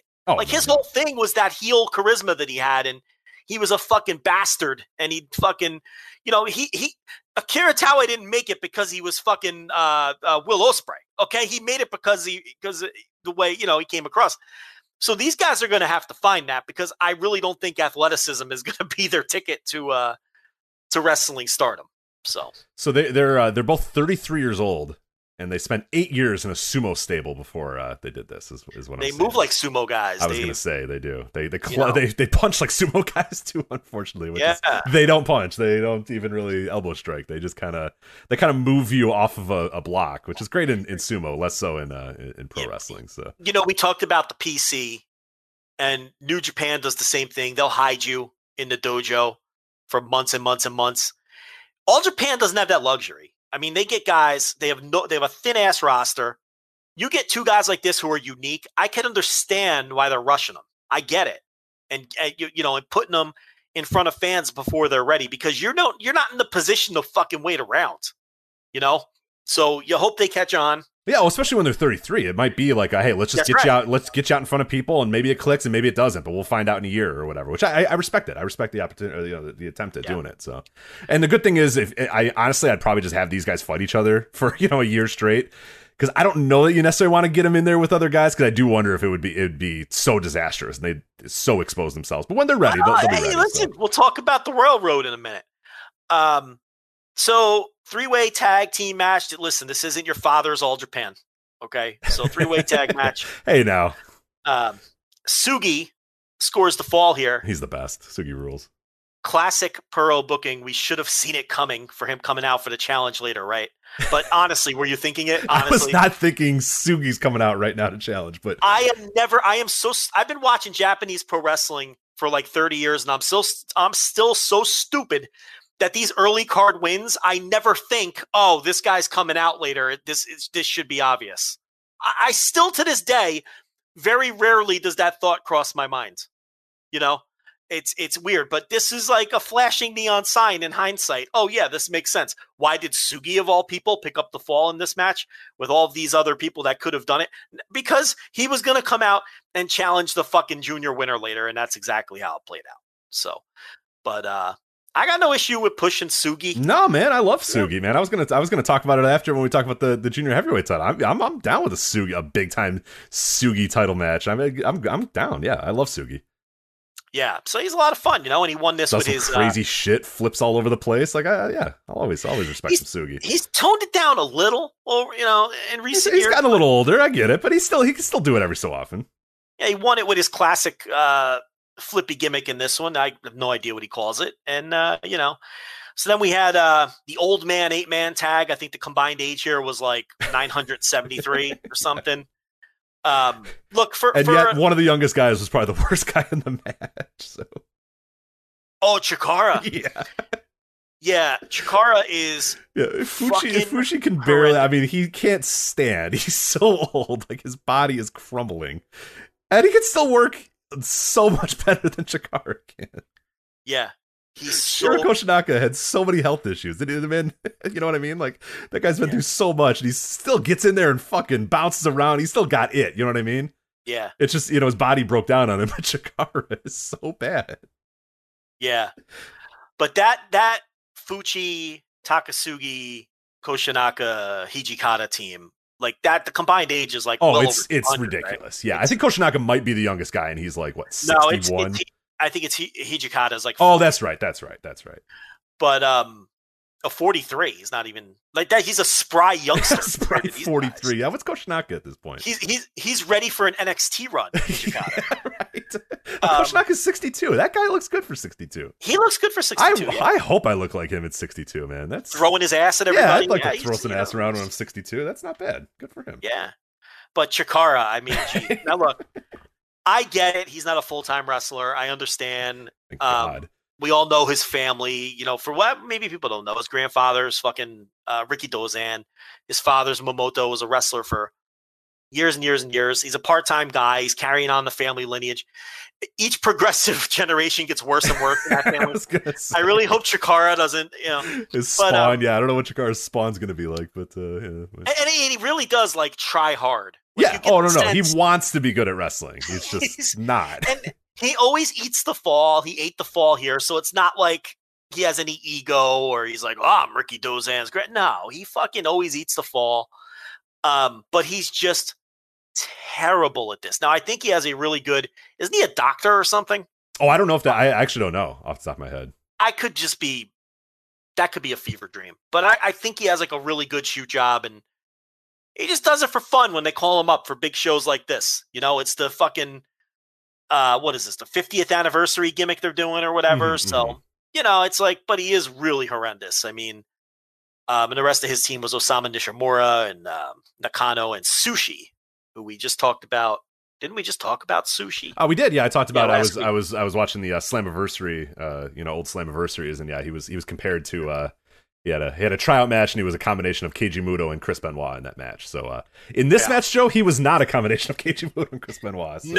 No, yeah. He was slightly worse than both of those men at wrestling. So big night for Total Eclipse. They win the 6-man titles. This is Tajiri, Yusuke Kodama, and Hokuto Omori was the combo here, and they take those 6-man belts from your boy, the spry youngster Takeo Omori. That's a hell of a team. That's a hell of a 3-man there with Black Menso Ray and Carpel Ito. I like that team. That's a good little unit. I like when wrestlers are the sponsor. The Carbell Ito gimmick. Yeah. He's like, no, I'm fucking wrestling. Like, if I'm paying for this show, I'm wrestling on the show. And I'm like, hey, you know what? Good for you, pal. That's the gimmick of the sponsor, like the Carbell. Like, remember Gato Everready in AAA all those years? Yeah. Because do you know who Gato? Don't look it up. Do you know who Gato Everready is now? You've given me this question before, and I blank on it every time, and I'm blanking on it again today. I don't know who that is. And every time you're like, no. Oh, isn't it like it's like Matanza? No, it's not Matanza. It's what's his face from Lucha Underground? No, fuck. Drago. That's right. Yeah, Drago was Gato Everready. He's older than people think. I think Drago is like I don't want to say he's pushing 50, but I don't want to not say he's pushing 50. I've seen Drago without his mask, and yeah, that man is he's an old man for sure. He definitely does not. The mask is helping him a lot, as it helps many, many, many luchadors. So good for them. But we had a long. 45. Yeah, okay, that's probably fair. Yeah, El Gato Everready. Yeah. Yeah, we had a whole. Then we went through all the. We had a random discussion about that a couple years ago. It took us like an hour of going through Drago's history and the Gato Everready and all that sort of stuff. But yeah, I'm down. I like sponsors getting in the ring there and wrestling. So Carbell Ito. So yeah, they wanted to make it a big night for Total Eclipse. So I get it. They even won the next match, which we kind of talked about earlier. Koji Doi and Kuma Arashi. They beat Shotaro Oshino, and he was teaming with Ryuki Honda, which you knew it's a kid, and he was one of those Wrestle One guys, and he's latched on a Wrestle One young boy, and he's latched on with All Japan, and he's a nice little worker. Yeah, I like him for a 20-year-old kid, But short match and Total Eclipse was just, again, the foreshadowing here. Are we all just dumb? We should have saw this coming. I mean, it's just the whole unit was cleaning it up all night, so you kind of saw the Jake Lee thing coming. Yeah, the problem is, like, as you said there, you have him team with Honda, who's a young boy, and you know that he's going to take the loss here. But you don't have to have the man that's going to challenge for the world title, right, lose in a young boy match. Like, you don't have to do that. Like, why did you do that? You didn't have to. So, the counter argument would be, where else does he fit in on the card? And my counter argument to that is, why does he have to wrestle on the card? Yeah, exactly. Okay, he could just come out later. There's ways around it and other things you can do. You don't have to have him lose and then challenge for the title later. You chose to do that, and that's not smart, but whatever. Right. So what's going to be a theme on this show? Strong heart. Did you play the song right now? Yeah, and I mean, I really think that both on this show and the GLEAT that we'll talk about later, since Rich has strong-armed me into watching the GLEAT, I can't imagine a lot. I mean, they come on these shows and it's just a different energy. Oh my God, they were so good here. They were so good. Yeah, you hear that strong hearts, and then they come out and it's just fucking the bell rings and they just do shit for however long the match is going to be, and it's awesome. And they're all over the ring and they're bouncing all over, and I'm just like, fuck, this is great. They're so good. I'm going to save a lot of my strong heart takes for later, but there's plenty of opportunities to talk strong hearts later. So they were awesome in this 8-man tag. They beat Purple Haze. This is a good match in general. This is probably my second favorite match of the entire night. I mean, it only. You know what? You're not wrong. It went 6 minutes, but man, was it action packed in 6 minutes. It was. I can't kill you for that take. I mean, if you weren't in love with the junior match, where else are you going to turn? I mean, I guess the Ishikawa match was okay, but I mean, this was an awesome 6 minute sprint style match, and Zeus, Izanagi, Irie, and Utamaro, I guess, is the other. I should just put this in front of me. Hold on. I keep bouncing back and forth. Yeah, Utamaro, the Purple Haze guys. So, And then the Yoshitatsu thing, which was an utter disaster. I mean, it was billed as a different style fight, and it certainly was different. I'd say so. Yeah. It was definitely different. Does Yoshitatsu do anything where he doesn't look like an absolute fucking dork? No. I mean, he comes out wearing the smallest trunks you have ever seen, Joe. Yeah. No knee pads, small boots. He looks like he's in his underwear. He was doing a Noki versus Ali is what he was doing. Yeah, but here's the difference. There's a bit of a difference. Here's the difference. Antonio Inoki and Muhammad Ali were in that fight, and this fight had Yoshitatsu in it, so that... and whoever Yosuke Nishijima is. Yeah, this apologies to Yosuke Nishijima if he's some kind of big time. Yeah, Japanese. Who cares? Because he fucking sucked here and it was boring as hell, and I hated it. So he's wearing like 30-ounce gloves. The Nishijima guy. I'm like, what is this shit? The best is so Yoshitatsu wins. I'm using wins in quotes. And the fans don't even clap. They're not even doing anything. And he, like he's fucking Mil Mascaris. He gets in the ring and he bows, and then he bows, and then he gets to the other side of the ring, and then he bows, and finally, just to get him out of the ring, like, Mystico style, like 10 fans just go, all right, just get out of a ring, go away. Like, you sit there bowing, thank you. And they're like, no one's doing anything. They're like, just go away, get out of here. We want to watch, real wrestling. And then finally 10 people just go, and then he goes, okay, and then he leaves the ring. And it's like, thank God, get this out of here. What Very is experimental. This? Yeah, well, experimental. Yeah. So Tsuji Ishikawa, he would come out later. So obviously he successfully retained his Gaora TV title against Yuka Miyamoto. We all kind of figured he would, but especially if he's coming out later to challenge. So, I mean, it's fine. I don't know. I like this match a lot, man. I don't know. I thought it was. Well, then you talk about it. I thought it was way. Maybe it was expectations coming in. Maybe I'm like, fuck, it's Tsuji Ishikawa in 2021, and he's not very good anymore, and yada yada yada. And Yuka Miyamoto, I've never been a huge fan of, and I thought they went out here. I thought they worked their ass off. I thought Ishikawa looked really good here. This is the best I've seen him look in a long time. I mean, there was that period a couple years ago where he looked like he was absolutely washed, like he was done. And I still don't know that he's like, he's not Tsuji Ishikawa from 5-6 years ago or whatever, but I thought he was really good in this match, and I thought this was a real fun 11-minute back and forth match. Good action throughout, and yeah, a lot of back and forth stuff, and Ishikawa got the win as you probably expected he would, but I thought this was over delivered. Now, did I think this was like the match of the night. No, I didn't. We're going to talk about that in a minute, but I think it's right up there. I'd put it at least at the second or third best match of the night, which, you know, isn't saying much because a lot of the other stuff didn't work, but I don't mean that with faint praise. I really do think that this was a solid match, like 3.5, 3 3/4, you know, star match. I thought Ishikawa had a period there a few years ago where he was among the best wrestlers in the world for like a 3 or 4 year period. And I think the back end of 2019 and 2020, he really kind of fell off a cliff. Oh, I thought he was done. Like, I thought legitimately this guy is never going to be able to go ever again, and he needs to go away because he was horrendous there for a while.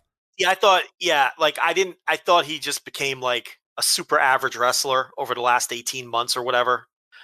He's going to have to prove to me, because the style that he has worked his whole career, and he is 45 years old. Yeah, I was going to say 45, 46 is what I guess. So I don't know.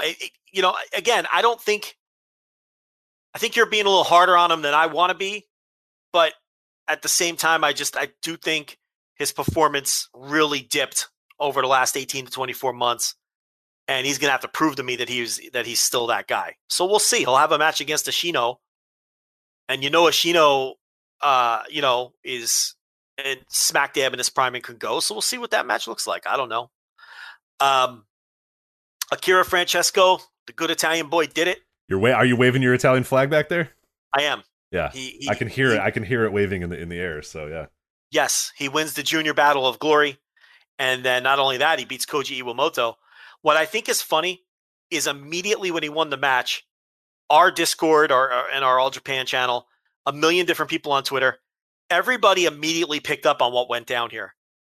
Shima did not want to lose to this kid, so he dropped it to Koji Iwamoto as sort of a transition champ. That's obviously what happened here, absolutely, right? Absolutely, yeah. Shima never changed. Because they probably told him, "Hey, you're going to lose to this guy," and he went, "No, no, I'm not." Yeah, no. Yeah. Who am I losing to? No. I don't know who that is. No, I'm not losing to him. So. No shot. And it's like everyone knows the MO now, because that was like, I saw that in like 6 different places, and I'm like, that's absolutely what happened. Absolutely, because yeah. Iwamoto's like the perfect guy to come in. All right, we'll go back to Iwamoto for a month, and then we'll have the kid beat Iwamoto, since Shima won't do it, because it's a much better story to have him beat Shima. Absolutely, of course. It's like, but Shima wouldn't do it. Look, I love this kid. I've been watching his progression since he came in the company. I even gave him a nickname.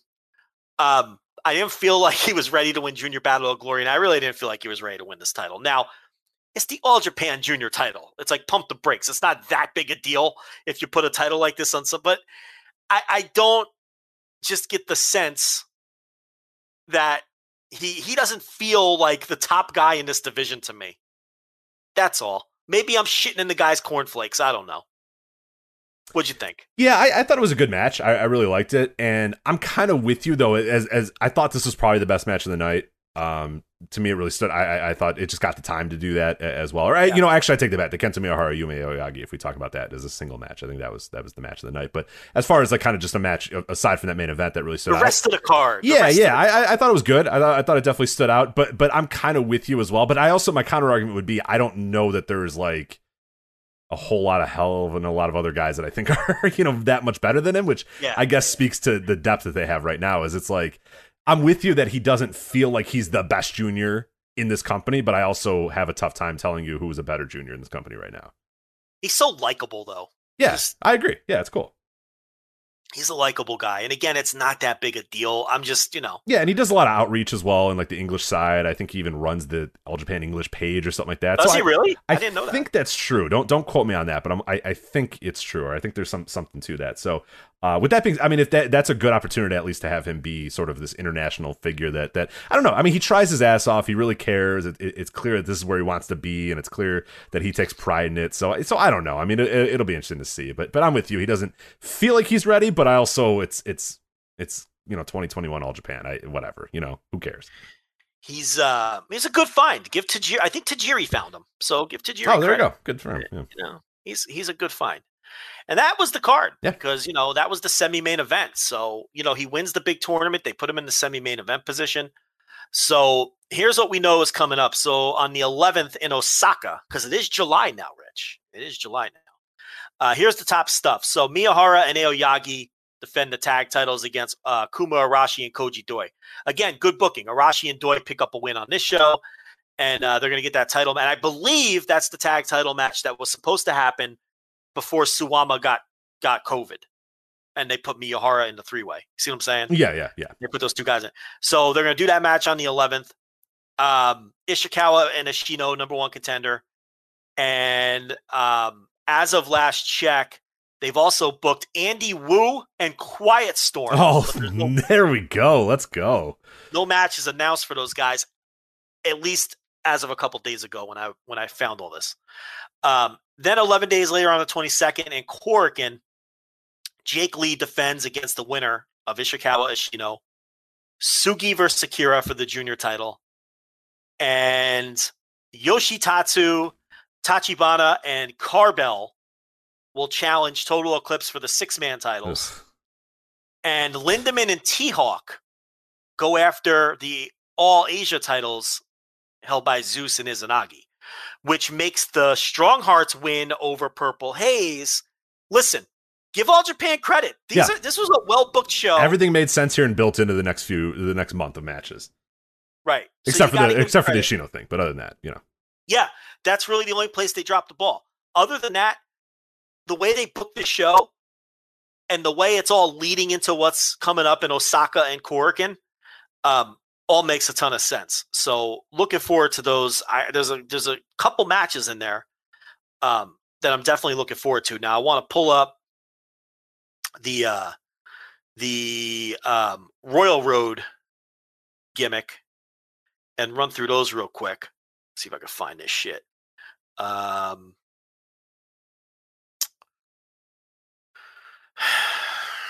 me to try to find it if I can? I got it. Okay. All right. So Royal Road 32-man tournament. There's some interesting matchups here. Jake Lee Sugi right out of the gate. Jake Lee Sugi. Remember, now keep in mind, Sugi this is should be on. August. Are you nuts? Yeah, no. This is August. What does this tell me? Would they do champion versus champion? I don't think they would. I don't think so. I think Sugi's probably losing that match, unfortunately. So that, yeah. Iwamoto versus Doi. These are all in order, by the way, if you're looking at second round matchups in your head. So Jake Lee, I mean, I think Doi he'd have to, would they put him against Doi? I don't know. Hokuto Omori versus Ryuki Honda. We just talked about Ryuki Honda. Black Menso Ray versus Ayato Yoshida. Okay. How about that? I like it. He's going to make a run here because he's not losing the Black Menso Ray. And I think he could beat the guy. There's a realistic chance of Jake Lee versus Ayato Yoshida. How about that? Yeah, I'm in. Two rounds down the line. Takeo Omori versus Atsuki Aoyagi. Devil Murasaki versus Tajiri. That can go kick rocks. That's fucking terrible. Zeus versus Tachibana. And Yuma Aoyagi versus Shotaro Ashino. So Ashino's going to lose in the first round of this tournament. For sure. Yeah, that's definitely. Rounds that out. They need main events. So, you're going to get some decent matchups. I assume that will main event a Korakuen or something. It looks like it could. But yeah, there's a chance Ashino could lose that too. He could lose to Ishikawa and lose to Aoyagi. And his quest to get a Triple Crown shot. Did he fuck someone's wife or something? Like, I don't know, man. Yeah, probably. I mean, look at him. He looks like a guy that would do that, right? So here's the other side. Dan Tamura against Abdullah Kobayashi. Excuse me? That's right. That's awesome. Suwama versus Rei Saito. So Oof. one of the Saitos against Suwama. That sounds bad. Suwama coming off COVID. Yeah. That sounds terrible. That's probably got to go like 1 minute, right? And then Suwama's facing Abdullah Kobayashi in the next round. Ugh. So you could take that corner of the fucking bracket. Sounds really bad. I'm not going to watch any of that. So Shigehiro Iri versus Kuma Arashi. Those two big boys are going to slap bellies. Yoshitatsu versus Hikaru Sato. Ugh. Oh, God. Kento Miyahara versus Yasuke Kodama. I like that match. Okay, I'm in again. I like that a lot, actually. Rising Hayato versus T-Hawk. Oh, I like that. That sounds good. I like that. Suji Ishikawa versus the other Saito. So you've got Violent Giants against the Saitos. Yeah, those boys are going to get their asses kicked. Or the former Violent Giants, no longer a team. Yeah. And then the final match is Izanagi versus Francesco Akira. So this is why I say Akira's retaining, because he's going to beat Izanagi and then lose to Suji Ishikawa. And that's good. That could be a lot of fun. Akira versus Ishikawa. And I don't think Sugi will win the title and then, do title versus title. I guess they could. That's a decent hook. Yeah. All right. So that's the tournament. It's in August. We got plenty of time. It looks like every single first round match is on August 15th. That can't be right, can it? That seems like a lot of matches in one night, but that's 16 matches. Yeah, it seems a little long. Yeah, I don't know. That can't be accurate. They have to. That's what it says. Who knows what Japan? And it says every second round match is on the 18th. Dude, maybe. I don't know. I mean, yeah, I don't know. Maybe. Looks like a round a day. Okay, well, 16, probably some very short matches then. So Ishikawa's going to beat Saito in 5 seconds then, as opposed to what I said, a minute. They're in there with other big boys at least, so we can. Yeah, see how they look there. And they're in it, and they wisely put them in there with some seasoned veterans too. You know what I mean? Like Suwama and Ishikawa. So, very deliberate. Just to have those guys in the Royal Road, though, this is what I'm saying. Like, they clearly have designs on hoping these guys are something, to rush them from the dojo. Gerard was in the chat room saying they joined the dojo in December. So they're already in front of fans and they're already putting them in tournaments. So they're really banking on these two guys. Gerard also said it's a doubleheader at Shinjuku Face. So it is all in one day, but it's two separate shows, it looks like. Oh, the old Shinjuku Face. Yeah, huh? which is... All right. Okay. All right. That's All Japan. That's a lot of All Japan. That's a lot of All Japan, yeah. We got a lot of All Japan here. That's we did. Deep on the All Japan. Yeah, there you go. People think we watch that. We watch everything. Much more stuff than we probably should. But anyway, let's move on to Noah here. We have two big shows in Noah. On the 26th, they had the Noah Cage War from Noah Studios. So these were no fan shows inside of a stadium that was only occupied by a drone that was very, very loud the entire night. So you had the drone that was there, but nothing else was. The Cage War, the main event was Masa Kitamiya versus Kazuhiko Nakajima there. It was a hair versus hair steel cage match between those two. We'll get to that in a second. Then on the next day, you had the 27th, Muto the World, and that was highlighted by Great Muto versus Kano in your main event. But so I only saw the main events for both of these. So I don't know if real quickly you want to go over the undercards, and then we'll talk about the main event for both, or however you want to do it. But you want to start with the 26th. What'd you see from the Noah Cage War show? I saw the top 3. Okay, so you saw M's Alliance and the Battle Royal then. Yeah, wait a minute. Did I see the top 3? I saw the top... Yeah, I did. I saw the top 3. Everything I saw on both nights was good. I enjoyed, to some extent, every match for what they were trying to do. Let me put it that way. This was a good, hard-hitting tag. Kaito Kiyomiya, of course, on the losing side as usual. But yeah, I don't really have a ton else to add. It's just, the veterans won this one over the younger guys, and it was a good, solid, hard-hitting 3.5-star match. Next, they did the junior heavyweight Royal Rumble match. It was Royal Rumble style. Hayata won that. Obviously, he got the title match the next night, which we'll talk about, against Katoge, and he ended up winning the title. So they went back to that geek. When it comes to Noah Juniors, it's kind of like a meme division. I think the thing with the Noah Juniors is I think they know that the division doesn't really have any like stars or anything like that, and it really doesn't matter. So they just book it to be interesting, even though it's absurd.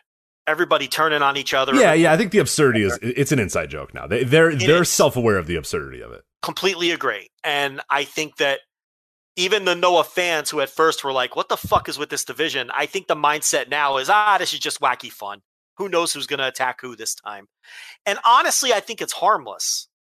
It really reminds me of back in the day when New Japan was really rolling, and people would complain about like, Gato doesn't care about the junior tag team division, and it does not fucking matter. Like, who cares? Like, you're not seeing the big picture. if you want the booker ousted because he's not booking the junior tag team division to your liking. Like, that's an aesthetic complaint, but it does not matter. I think this is similar. I do not think the booking of the Noah junior division matters at all. I just think it's a collection of guys, and they know that, and they don't feel like they have a young ace on their hands that they need to take care of or anything, and it just is what it is. But this Royal Rumble style match was fine for what it was. I wasn't expecting anything great, and it wasn't, but it held my attention all the way through, and it was really fucking long. So that's something to be said for that. And then the cage match, which is where you can jump in. Yeah. So I thought this was really good. I thought it was cool. It felt like a fight. It felt like with the second that door closed and those guys got in the ring there, they just beat the ever-living shit out of each other. And this is what cage matches used to be, is two guys get in there and somebody doesn't leave until they're bloodied and battered and destroyed and dead. And that's basically what happened here with Nakajima. Not only was he bloodied and battered and dead, but then he got his goddamn hair shaved as well. So I thought this was really cool. I thought Kitamiya looked great in it. I think he looked like a star in this match, and they're really kind of building him up quite well. I'm excited to see what happens with him. And the Nakajima thing, I mean, he's now bald, and we'll talk about that here in a sec. But yeah, I thought these guys worked their ass off, and this is a pretty good steel cage match for being. This is the first ever, right, steel cage match in Noah history. I can't imagine they've had another. I mean, I off the top of my head can't remember it ever happening before, but I can't remember one either. So I mean, maybe that's wrong, but it's not like. And not like cage matches are a regular thing in Japan, so yeah, they're not rolling out cage matches, and there might have been one years ago that I just don't remember. But the point here is, it felt special. Is the point that you're trying to make, because they don't do this, and what you have here is this weird dynamic of the guys that are tag team partners and tag team champions, but they're feuding with each other, and they split, and they're in separate units, but they're still the tag team champions, so it's this weird story that they're doing. And yeah, as far as cage matches go, I mean, this was violent. This was stiff. They were both busted open. They were doing shoot headbutts to each other. Of course, the big spot that everybody is talking about is Kitamiya coming off the top of the cage with a senton, and he missed. And Nakajima went on a long offensive run following that spot, which was smart and good. But then Kitamiya makes the comeback, and he hits the two Saito suplexes to win the match and take Nakajima's hair. And this was just fucking great. I mean, it was nasty. It was violent. They worked to the story and to the feud, which I always appreciate and I think is important. And I loved every second of this, and I'd go about 4.5 stars on it. I thought it was really that good. Just a shade below match of the year level. I mean, this is what you want out of this kind of match. And even the post-match stuff with Nakajima sitting in that chair and taking that head shaving like a man. Kitamiya doing the... It's something I love about Japanese wrestling too, and we've seen it a few times this year, especially when guys get their hair shaved, and obviously in Dragon Gate or whatever, it's always the best. The guy just sits in the ring, sits in the chair, and goes, all right, just fucking do it. You know what I mean? I lost. Yeah, Nakajima, no just American bullshit where somebody runs in and hits a guy and then he runs away and you don't pay it off. It's like, no, I lost. All right, shave the hair. Yeah, I did. I lost. And then Kano, who obviously has the long-term story with Nakajima getting in the mix, he watched it from ringside, and he finished the hair off. And I'm like, man, you're wearing that dapper suit. I'd stay away from all that blood and hair. What a suit, man. Yeah, but suit, sure. That red suit he was wearing. Yeah, that was good ass suits. I'm not usually like a wow, that's a great suit guy, but man, that was a great suit. Kano looked great. He's in there getting involved with the blood and the hair. But no, this was great. Like I said, I'd go 4.5, a tinge below match of the year level. Everything you want out of a cage match, everything you want out of a rivalry like this. And it's a big win for Masa Kitamiya, who doesn't often get big singles wins. So no, I thought the match was great, and it had all the violence of the Bobby Lashley McIntyre Hell in a Cell, but less. What's the word I'm looking for? More authentic in its violence, I guess I should say. Yeah, no, for sure. It felt like a fight. It felt like a fight. It felt like it felt like these guys are in here and nobody's going to come in, no one's going to escape, and they're just going to fight in this cage, this barbaric structure, and they're going to fight and kill one another until one man emerges, and that's what happened. So yeah, we just saw 4 Hell in a Cells, and this blew all of them away. Oh, I mean, not even close. it's not even worthy of the comparison. So no, yeah, I really thought it was great. So that takes us to the 27th. I saw the top 4. That's not true. I didn't see that semi-main event tag. I saw 4 other matches. I watched that Aita, Rangai, Yohei 6-man where they beat Stinger. Hayata, Yoshioka, and Ogawa. That was exactly what it looks like on paper. It was fine. I like Aita in Noah, though. I think he's a good fit with some of the scummers they have him teaming with.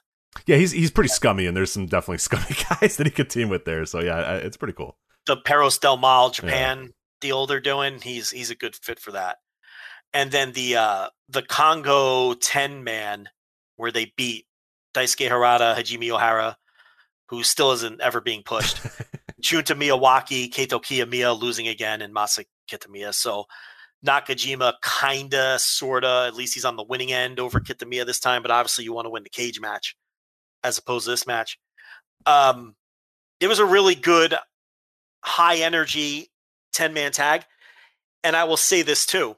The thing about this match was I love the way Congo operates. It's like Nakajima is clearly the guy, and he's got like these 4 stooges who just fly around the ring like fucking Kai and Tai used to during the Attitude Era and just do his bidding. It's just a very fun dynamic when they're all in a match together. And this match was way better than you probably would think it was. Hayata won the junior title over Kotoge. I can't stand Yohei or Hayata, so I come in with bias. I'm just tired of all these Rattels guys. Especially Hayata's fucking. God, it's not. He looks like a dork to it. I mean, the match was fine, but I can't with them anymore. I mean, I was sick of them 3 years ago or whatever. And we've been consistent. We've been consistently sick of them for the last half a decade. So they're just fucking. They're just so indie and trash bag pants and their terrible eye makeup and stuff. And they're not, and they're just not good. No. And it's just I don't know. I didn't see that semi-main with M's Alliance versus Sagara Gun, but obviously I did see the main event, as did you. What did you think of not Keiji Muto, but Great Muta against Kano? The Great Muta versus Kano. I thought it was kind of bad. I don't know. I don't know anymore. I'm done arguing about Muto because it's just one side is going to say, no, it's great. I'm going to say it sucks, and it's just going to be the same thing over and over and over again. I don't know. I have no need for these matches anymore. The Great Muta or Keiji Muto sweats on a guy while he lightly applies holds. Being called mat work, I guess, is a thing, even though this was really just kind of them brawling on the outside when he wasn't just sitting in the ring with holds. And then, it's all built up to Kano lighting his leg on fire, kicking Great Muta getting up 10 seconds later, and then winning the match. So it was a squash. I mean, he destroyed him. So I don't know. He spit the mist in his face. Yeah. And that's a Great Muta match. You want to see the mist, I guess. Yeah, you want to see the mist and some Shining Wizards and some no-selling, then you got everything you wanted there. I don't know. I think I'm over it. I'm done with it. There's no appeal to me. I'm not an objective viewer of Muta anymore. So I don't know. So we talked about Kaito Kiyomiya being on the losing side again in both of his matches, and now Kano basically getting squashed by Great Muta, which it's like, all right, so the theory here, look, I get what they're trying to do. You have the legends come in, particularly Muto in particular, and beat these guys down. And what they're doing with Kaito Kiyomiya isn't a mystery. He's taking his lumps. He's getting his ass kicked. And the idea is this is toughening him up. And eventually he'll go on a big run and he'll learn from all of these beatings and he'll learn from all of the losses. And then in theory, at that point, they push him again and he starts beating these guys. And, he's stronger than he was when it started. I get all that. Right. The problem is that's very risky. And we've seen historically how that could backfire badly, particularly since he's already been the GHC champion. He's already been to the top. If this was a guy fresh out of his young boy stage or someone who hasn't been pushed yet, it would make more sense to tell this kind of story, right? And I understand it's a different booking regime and a different, 3 owners ago or whatever since he had the title. So you're going to do your own thing. But this is risky. And not only is it risky, I'm not entirely convinced that's what they're doing anyway. Like, I think that's what they're doing only because that's logical. Right. The problem is, I think a lot of what you're saying is actually how it should work.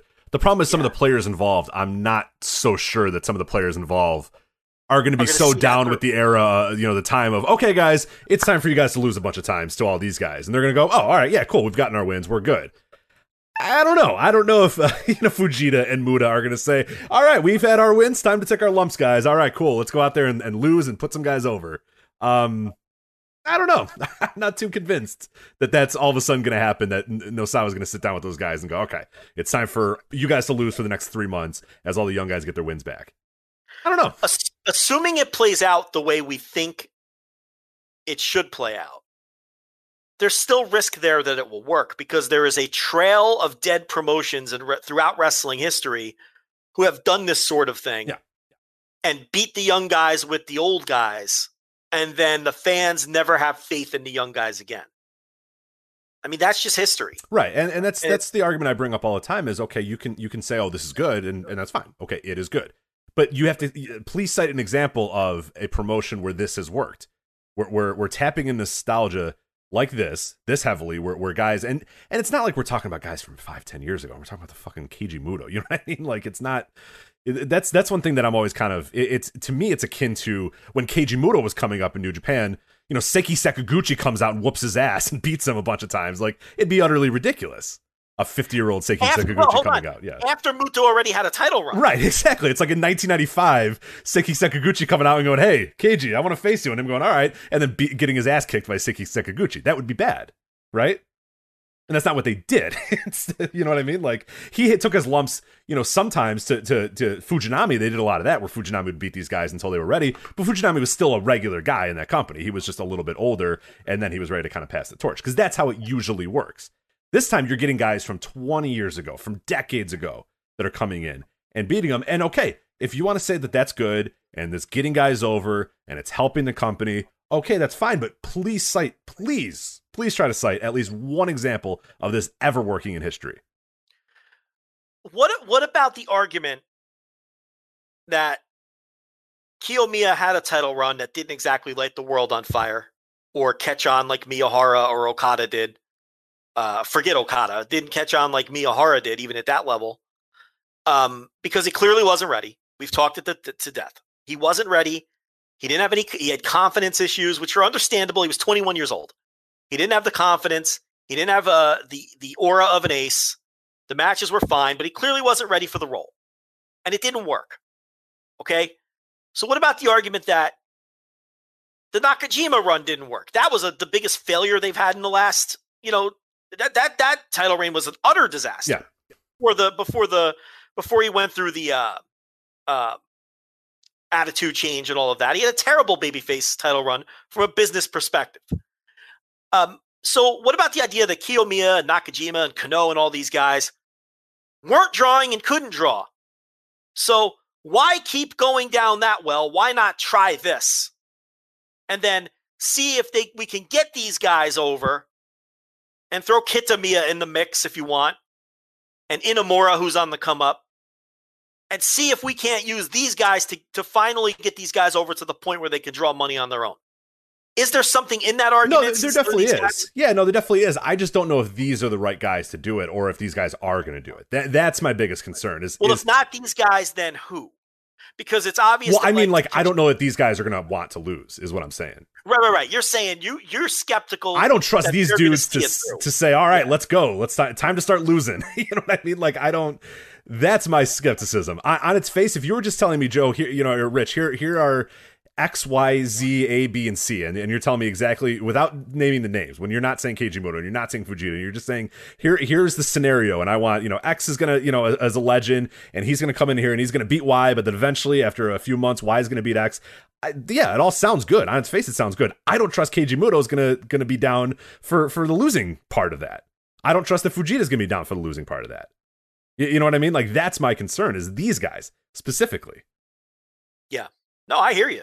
Is Sakuraba going to be down? I mean, I know he's less so than those guys, but like you said, there's a wake of dead bodies in the left of these. Just the two Muto matches that he lost. I mean, he got his ass kicked in by Sugera and Marufuji, and he never wins. He literally never wins. I mean, it's just a constant stream of beatings.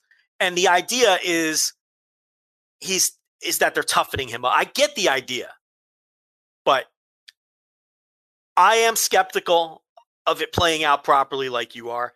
And I'm just straight up skeptical that it works, because you run the risk of telling people, oh, he's just a geek. You know, why should I believe in this guy?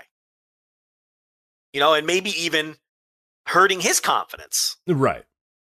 That's possible too, Mm-hmm. because that confidence has been the issue with him.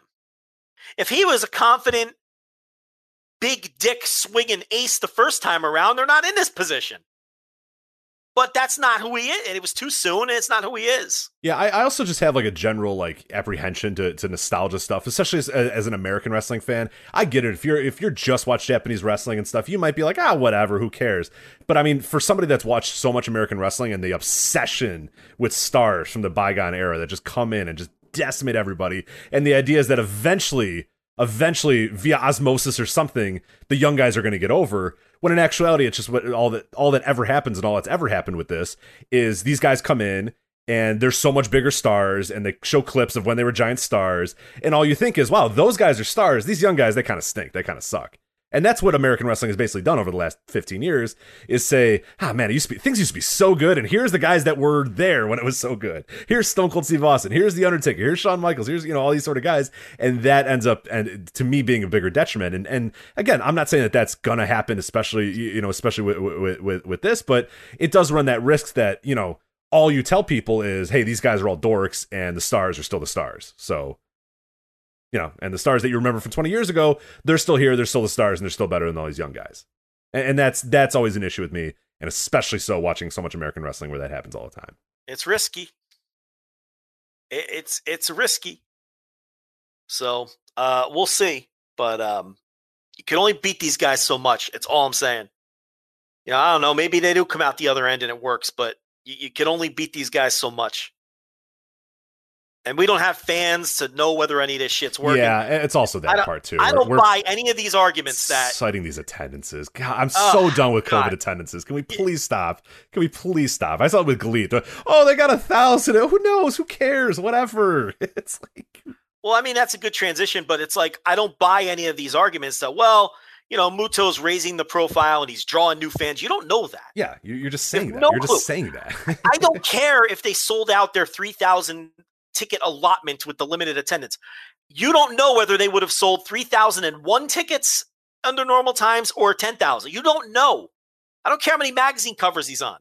How many promotions has Muta bounced around from? What did he do for Wrestle One? Yeah, I was going to say all the stars that he created in Wrestle One and all the great promotion he created in Wrestle One. I mean, so I'm not buying that. I'm not saying it isn't the case. Pro Wrestling Masters, that obviously was a masterclass in building a company. So I can't prove it the other way around either. No, but it's like we don't fucking know. But the recent track record of Muto suggests that the idea that he is some kind of business savior is vastly overrated.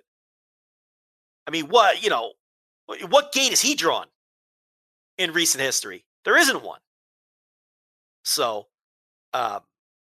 it's like people say we're being unfair. I think people are being unfair in the other direction because they're wrapped up in the nostalgia. Mm-hmm. So I don't know. We'll see when we come out on the other end. I mean, I'm not saying that the Kiyomiya idea can't work. I think it's real risky. What I'll say is I have history on my side, I think, versus you do. So. I mean, you definitely do. I mean, there's a trail of dead promotions that you have on your side. But I'll be glad to be proven wrong. I'll be glad on the other end of this because I think Noah's got an awesome roster. I love their roster. And with the backing they have now, they can be a real player. Absolutely. So, I mean, I would love for Muto to then say, all right, it's time for me to take my lumps. Kano beats him. Kiyomiya beats him. They all beat Fujita. And then they come out of the other side, and you got, Kaito Kiyomiya, who's a big star. You got, Masa Kitamiya, who's a big star. Nakajima's ready to go. Like, yeah, they have the talent. They have those guys. It's just, I don't know. I would love it for to be wrong. I'd love to be There's wrong. also the possibility that Muto loses to Kiyomiya and just nobody fucking cares. Yeah. Mm-hmm. I mean, there's that possibility too. Maybe he does do the job and just no one fucking gives a shit. And as I've said all along, my issue is not him beating him; it's beating him twice. You can't justify it. You cannot justify it. And we're on tape. The first loss, fine. You beat him twice. That can't be justified. Right, now the goalposts are moving again, where people are like, well, it's obviously that he's going to... It's like, no, hold on. No, you said last time. Right, exactly. You said, it's obvious that now Kiyomiya is going to beat him and then beat him again. Oh, well, it's clearly a long-term project. Like, okay, right. We're just kicking the can down the road. Like, that's all, yeah, exactly. So, as far as GLEAT, they draw 1,000 fans, which we're told is the capacity, and we're told they sold 1,000 tickets. I tend to believe it. Shima was talking about a couple weeks ago how they were close to selling out or whatever. It's whatever. But again, why am I supposed to be impressed with this? That's like a poor Korakuen number in real times. So again, how do I know if it was full capacity, whether they would have sold 10 more tickets or 4,000 more tickets? No one knows. So I'm not impressed with this 1,000 tickets sold. It's like, I'm not impressed or unimpressed. I'm just fucking neutral. Yeah, I'm done. I'm so over talking attendance in the COVID era. I'm done with it. When it's a number this small, how can I be fucking, you know what I mean? Like, who cares? 1,000 tickets? You know, and people do, oh, it's good. No, well, how is it good? What, if COVID wasn't a thing, what if those are the only 1,000 people that were interested in going in it? Then you wouldn't be a disaster. It'd be an absolute disaster if they rented this building and only got 1,000 people. So I don't know how do you judge this stuff anymore? You really can't. It's become pretty laughable, and I'm pretty glad. I'll be very, very glad when these restrictions are gone and we can go back to actually doing business discussions and not just cherry picking numbers that we want in certain, because you can use it for any, you know what I mean? Like, people use those numbers. The same number that's great is also bad, like, because people will say, oh, like you'll say, oh, 1,000, oh, the hell, what would that have been? Or then people say, oh, that 1,000, they sold everything they could do. And it's just whatever you want the number to tell you is what it's telling people right now. So it sucks. Yeah. But I mean, you strong-armed me. You made me watch the fucking... It was free. It's free on YouTube. By the way, anybody looking for it is free on YouTube. Just type in GLEAT on YouTube, and you can watch this absolutely for free on YouTube. Yeah. I don't know. I mean, I thought it was fine. The show didn't knock my socks off. I didn't think anything... Well, I shouldn't say I didn't think anything was terrible. I thought some of the UWF rules matches were pretty bad. None of the straight wrestling matches were bad. I thought Strong Hearts were the highlight of this show, too, in every match they were involved in. I mean, if you take Strong Hearts off of this thing, try to picture this show without Strong Hearts. No, I don't want to. So don't make me. No, because that was going to be my entire, on my notes, it says GLEAT, thank you, Strong Hearts. Because, every match that those guys were involved in, which was pretty much, three of the four, or every one of the male matches that was just a straight wrestling match they were involved in. And they made it pretty good because of them. So, I'm with you. Yeah. So, split show, you had the 4 matches that were straight wrestling matches. The 4 matches were the UWF rules. I think this promotion is very gimmicky. Again, I'm not going to repeat my rants from last week. I don't like the long-term prospects of this at all. You got to pick a lane and decide what you are. UWF stuff hasn't worked in fucking decades. It's a dead style that has a trail of dead promotions in its wake. And look, the presentation was good. There's obviously money behind it. Yeah, it looked great. I mean, the video quality is tremendous. The arena that they rented, which is like a very high priced, it's Tokyo City Hall or whatever, and it's in that area. It's near Korakuen, it's near Tokyo Dome and stuff. But nobody runs it because it's like expensive as fuck. But somehow these guys ran it. I don't know how they plan on making money or if they plan on making money. But that is going to be an issue here. But they're losing their ass. Listen, I mean, they're definitely losing their ass. Yeah. This is why I say I will take them seriously if they last 2 years.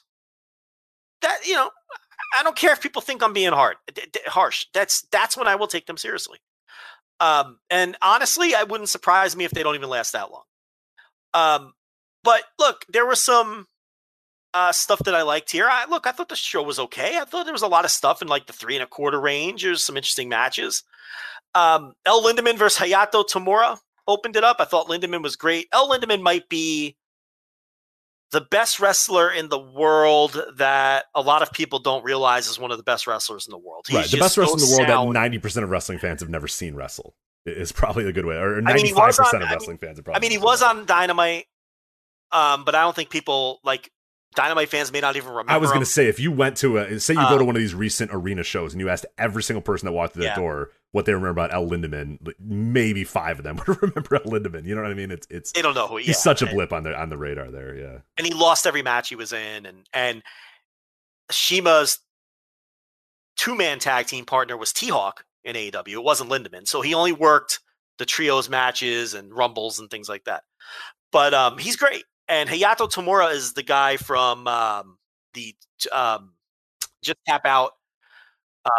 He's the Takamichinoku guy who was the 0-1 champion. Yeah, 0-1 champ. Yeah. He lost the time. He fucking bulked up. My man's on the juice. I was going to say, my beef boy. Did you see this guy? He was bursting. And he had that cool, like mid 2000s bulk. Like, how like every guy, like Roderick Strong, basically. Like, remember ROH Roderick Strong? It was just a big slab of meat. He just came out. He was bursting at the seams.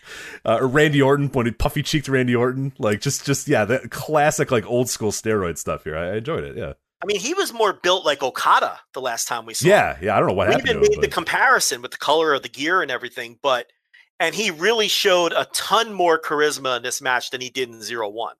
So I really have my eye on this guy. I think he's a real prospect. He obviously has to get out of these scummer promotions. I mean, you're not going anywhere working for fucking Just Tap Out and GLEAT, okay? But if you're GLEAT, you want to get your claws into a guy like this. Absolutely. GLEAT doesn't know that they're not going to exist in 2 years. GLEAT thinks they have a chance at this thing. So you have to acquire guys like this who, have slipped through the cracks to where they end up in something like Just Tap Out and they're slumming around 0-1. Because, obviously this guy has a ton of upside, and I am way higher on him. I liked him in 0-1 well enough, but man, he showed me a ton of high potential here, and he's only 25 years old. Yeah, I was okay. I'm glad because you said you had some takes about him, and I was like, oh man, Joe's gonna bury him. I'm gonna have to defend his honor. Oh no! I was very impressed. Yeah, very impressed. I thought he was tremendous here. I really, really liked him here, and I thought El Lindemann was bumping like crazy for him too. Like, it's clear that was the idea. They wanted him to bulk up and kind of be like a power guy.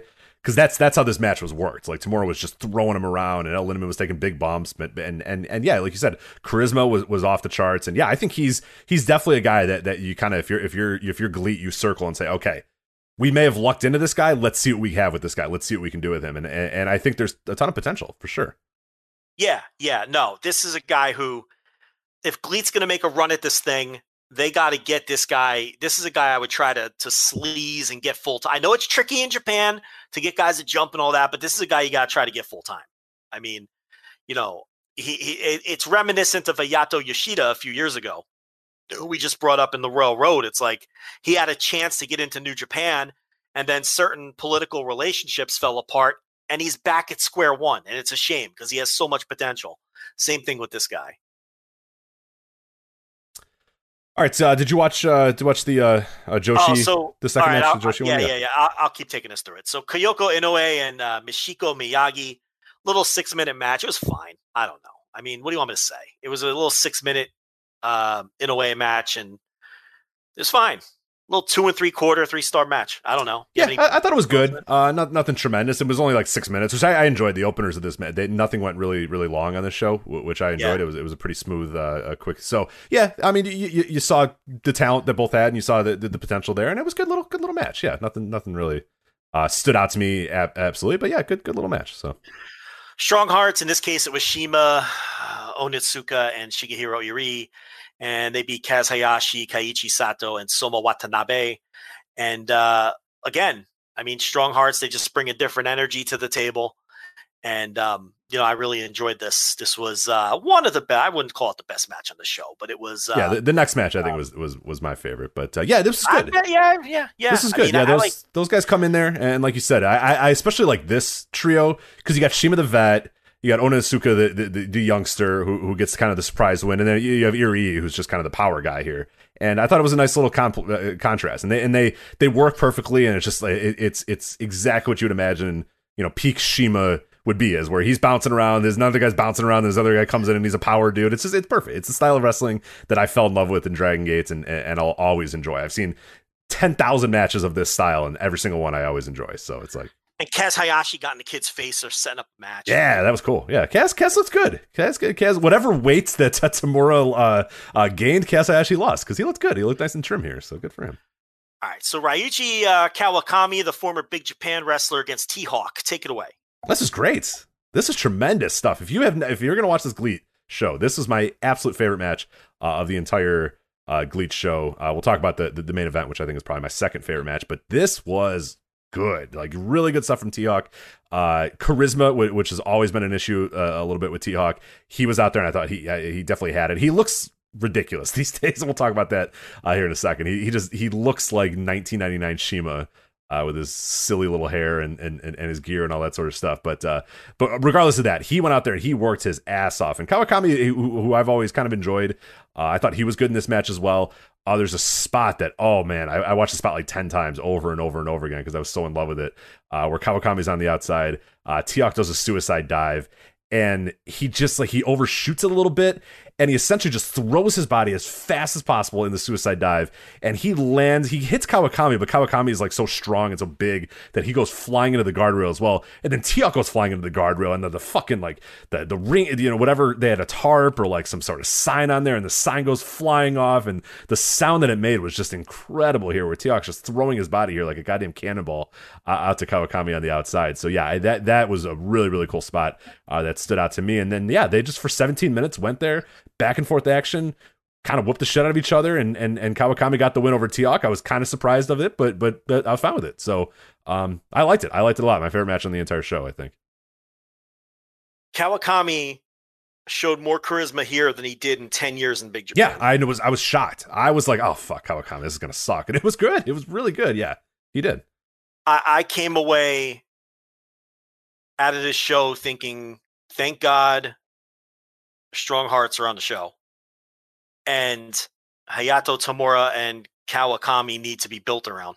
Mm-hmm. I mean, I was stunned how charismatic he came across when in Big Japan I never felt that way. It almost seemed like too he was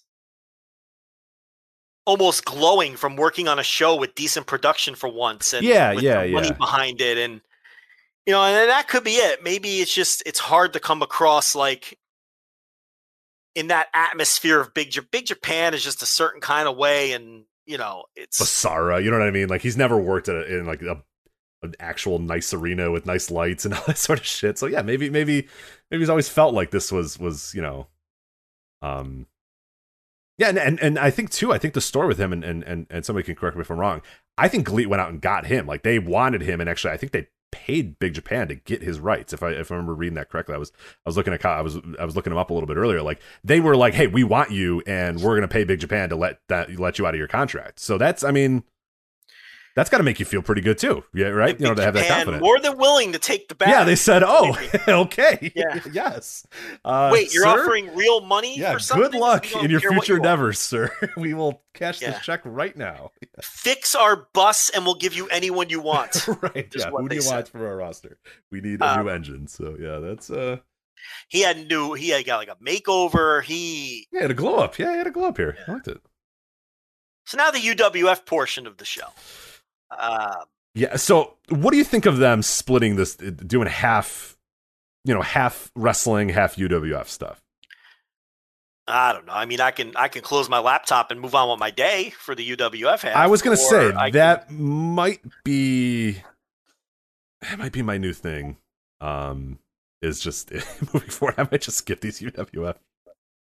You didn't like them that much, huh? The main event was fine. What I might do is, if people say there's a good one, I'll watch it, but I don't think I'm sticking around. It's not my style. I find it boring. I don't want to bury it. You know what I mean? It's a style for somebody, I guess. There are people that like this stuff, but for me, moving forward, it's going to be a slog if half these shows have these, and I don't really feel like coming on here and just burying half the show every single time. You know what I mean? Some of them were a tricky watch. The tag with Minoru Tanaka and Watanabe against Matsui and Izuchi. I don't know. I thought it was pretty bad. It was bad and boring. So it doesn't do anything for me. Or I don't know if it was bad. That's the thing too. I say they're bad. People are like, they're not bad. They're technically sound. I'm like, all right, I don't care. I was bored to fucking tears. So for me, that's bad. I don't care that fucking Matsui had a good fucking side, arm bar. I don't give a shit. Cool, great. You know what I mean? That's why I don't like watching these UWF things, because if you say it's bad, everybody will go like, oh, you don't know what the proper mechanisms for. And I'm like, no, I don't, because I'm watching pro wrestling. I want to be entertained. Like. Yeah. I mean, I don't think it was bad either. It just was there. Yeah, I'm not a big fan of style. I mean, I don't know. Chihiro Hashimoto, Maya Fukuda. I don't know. I mean, I like that Hashimoto just beat the fuck out of her. That was kind of cool. Yeah, I mean, it's a squash, right? Just fucking destroyed her, and yeah, it was 4 minutes, but it didn't feel like it was 4 minutes. It honestly felt like it was like a minute. So. Masakatsu motherfucking Funaki versus Yu Iizuka. Now this one I thought stunk. This is bad. This is the one where I was like, all right, these other things were kind of boring, but Funaki's coming in here. Let's go. And yeah, it was kind of. This wasn't good at all. The size difference was utterly ridiculous, and it's like, I know it's pro wrestling, I understand, but I don't know. I don't want to. I don't know. And then you just hear my tone going through this. It's like, I don't. Yeah. Sho versus Takanori Ito. I thought this was the best match on the show. So I buried all the UWF stuff, but I thought a UWF match was the best match on the show. And look, it was the main event, so they worked it as such down the stretch, and it was high energy and had some nastiness to it. I didn't think it was a great match. I didn't even think it was a good match. It was a good, solid, 3.5 star match for your main event. The problem is Sho had to win. You're going to bring a guy in from New Japan. You can't beat him. I don't know how much good that does you, other than you can say you sold a whopping 1,000 tickets. Okay. Right. Oh yeah. The optics of this were so weird, because Sho goes out there and beats this guy, taps him out, and Sho rolls out of the ring, and then Ito gets in the mic and goes, "Thank you for coming to the show." It's it's like if you're going to use guys, you unfortunately you have to. You have to. Yeah. They have to win. Yeah. New Japan's not going to let this guy come in and lose. So. That's kind of the rub there, but if you need to do that to get going, you need to do it to get going. I mean, that was the whole formula of Big Mouth Loud. I mean, guys would come in and just beat Shibata, and it's like, we saw how that worked out. But I mean, it's like, but I mean, the match was okay, and Sho is into this kind of style. Yeah, so he was good. And like I think what I liked about it is it's clear that Sho, where some of these guys are like clearly like they don't have like the pro wrestling charisma, they just kind of have the style down, you know what I mean? Like, especially in that tag match, it felt like that, where I'm sure these guys are technically sound in shoot style or whatever. Sho was just wrestling it like he was a wrestler, kind of doing strikes, you know what I mean? Like, and doing submissions, which I will always prefer when it feels like it's a wrestling match that just so happens to have these rules. And I thought that's how this match was. It didn't feel slogged down like I'm watching an MMA fight or some, exhibition here, or some grappling exhibition. It felt like a wrestling match that felt also like a fight. So I'll always enjoy those more than I'll enjoy the other stuff. So no, look, the tag one wasn't bad, and the main event was good. I didn't, and the women's one was what it was. I didn't think I thought the Funaki one was the least interesting thing on the show. I mean, but it's Big Mouth Loud had to bring in guys to face Shibata, and like Kensuke Sasaki and Satoshi Kojima aren't going to lose to him. Like in 2000, and this is 2006 Shibata, 2005 Shibata.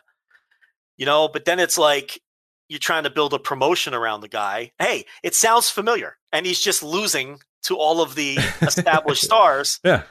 And then the promotion doesn't fucking work out. Huh. All right.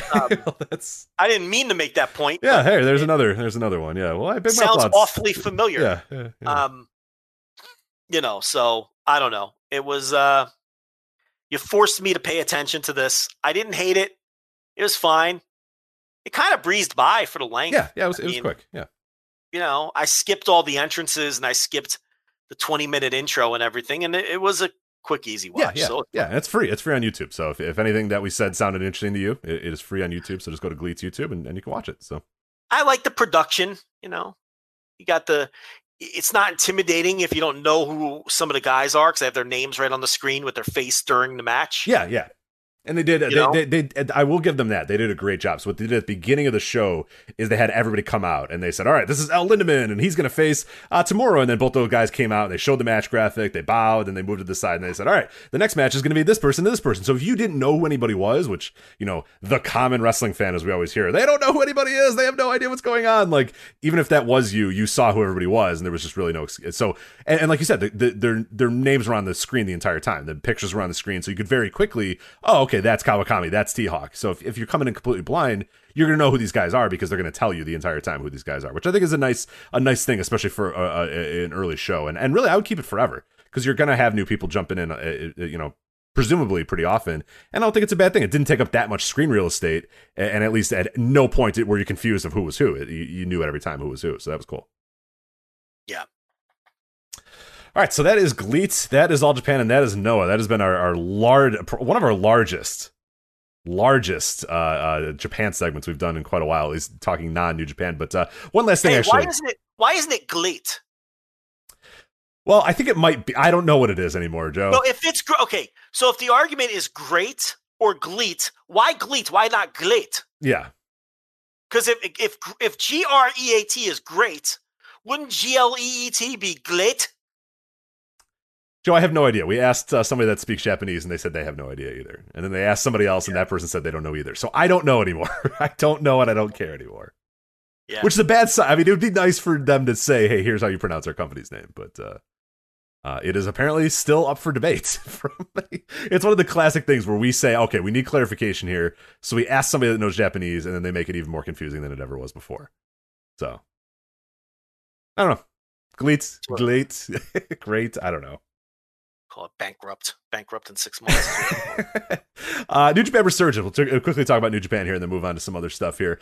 New Japan is running a show August 14th in Los Angeles. This had been reported a few weeks ago. I don't know if we had talked about it before on the show, but it is called New Japan Resurgence. First match announced is going to be Jay White defending his never openweight title against David Finlay, which is a pretty fun match with a lot of history behind it. What do you think of this announcement here? I think they're going to sell it out. They sold a lot of tickets. They sold half the tickets. Then they announced this match, and they sold a bunch more. Yeah, I think they're down to, I want to say, maybe a quarter left. I feel like they sold like another 1,000 tickets or something like that. So, yeah, not some hokey fucking half attendance in fucking Osaka. Okay, this is the real deal. They're going to, and I think if they do that, they have the option to open up some more seats. So I wasn't sure how this was going to do, but they're off to a good start. And they've only announced one match. So, and it's not the main event, obviously.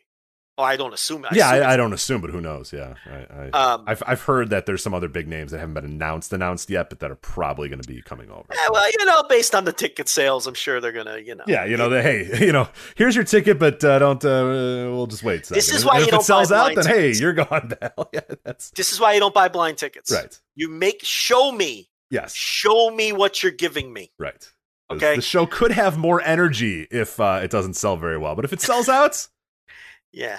That high energy that might could be a once in 100 opportunity to see it. Right, somebody. Yeah. So, But if it sells out, then hey, he might be staying home for the weekend. So. It might hang out at home. Yeah, it might hang out at home. No one needs a 14-hour flight. Yeah. Yeah, so that's a lot of history. Jay White and David Finlay.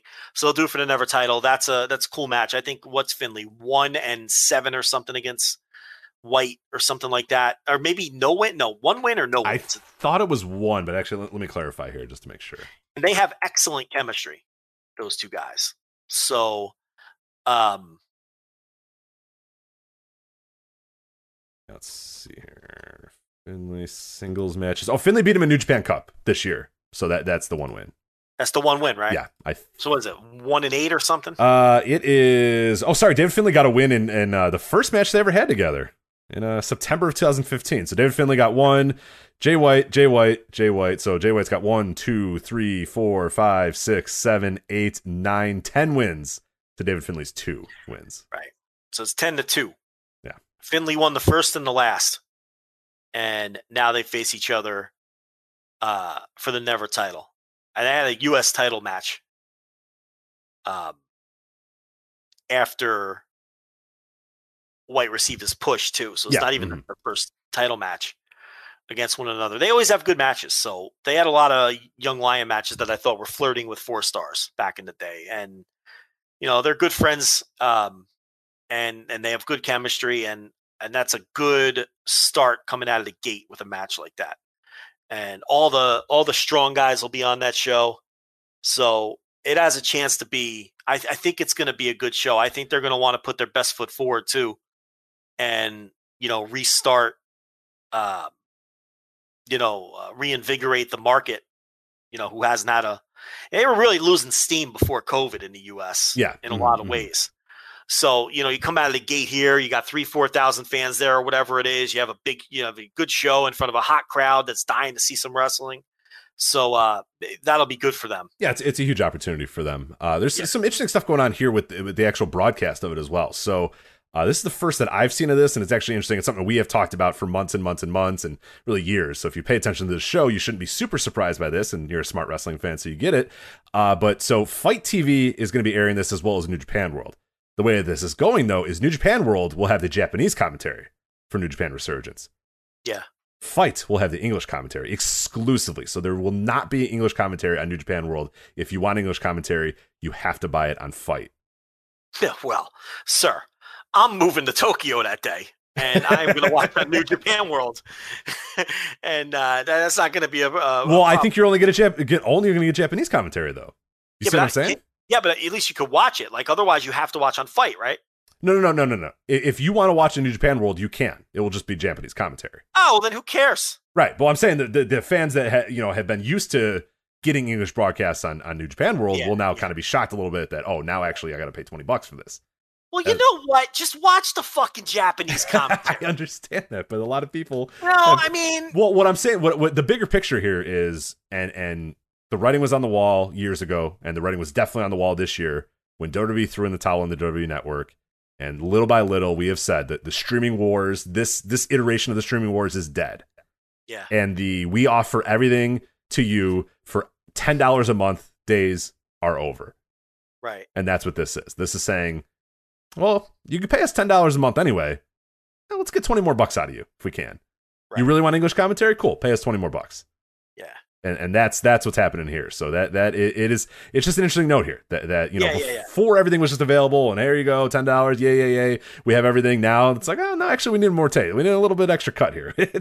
Times are tough. Give us that extra 20 for the English on Fight. So that is an interesting thing that's going on there. And Fight does a great job of advertising as well. So there's a possibility that Fight will do a good job of kind of spreading the word there. And it's one thing that's always been kind of interesting to us as well, running this site, is that Fight TV will show English broadcasts of stuff all the time. And very often, we'll do stuff with Fight and they'll DM us and say, hey, can you, advertise this show or do that sort of stuff or let people know that this Noah show is going to be on there. And we're fine doing it because it's like, hey, hey, for people that want to get into Noah, here's an English commentary, Noah show that's going on and all that sort of stuff. They have contacted us before because Fight has shown like Wrestle Kingdom with English commentary. And we've always said like, man, our fans know that like that's on New Japan World. With their built-in thing. Like, we're not going to promote this $50, or $30 Wrestle Kingdom English commentary show when we know that our fans know that it's on New Japan World.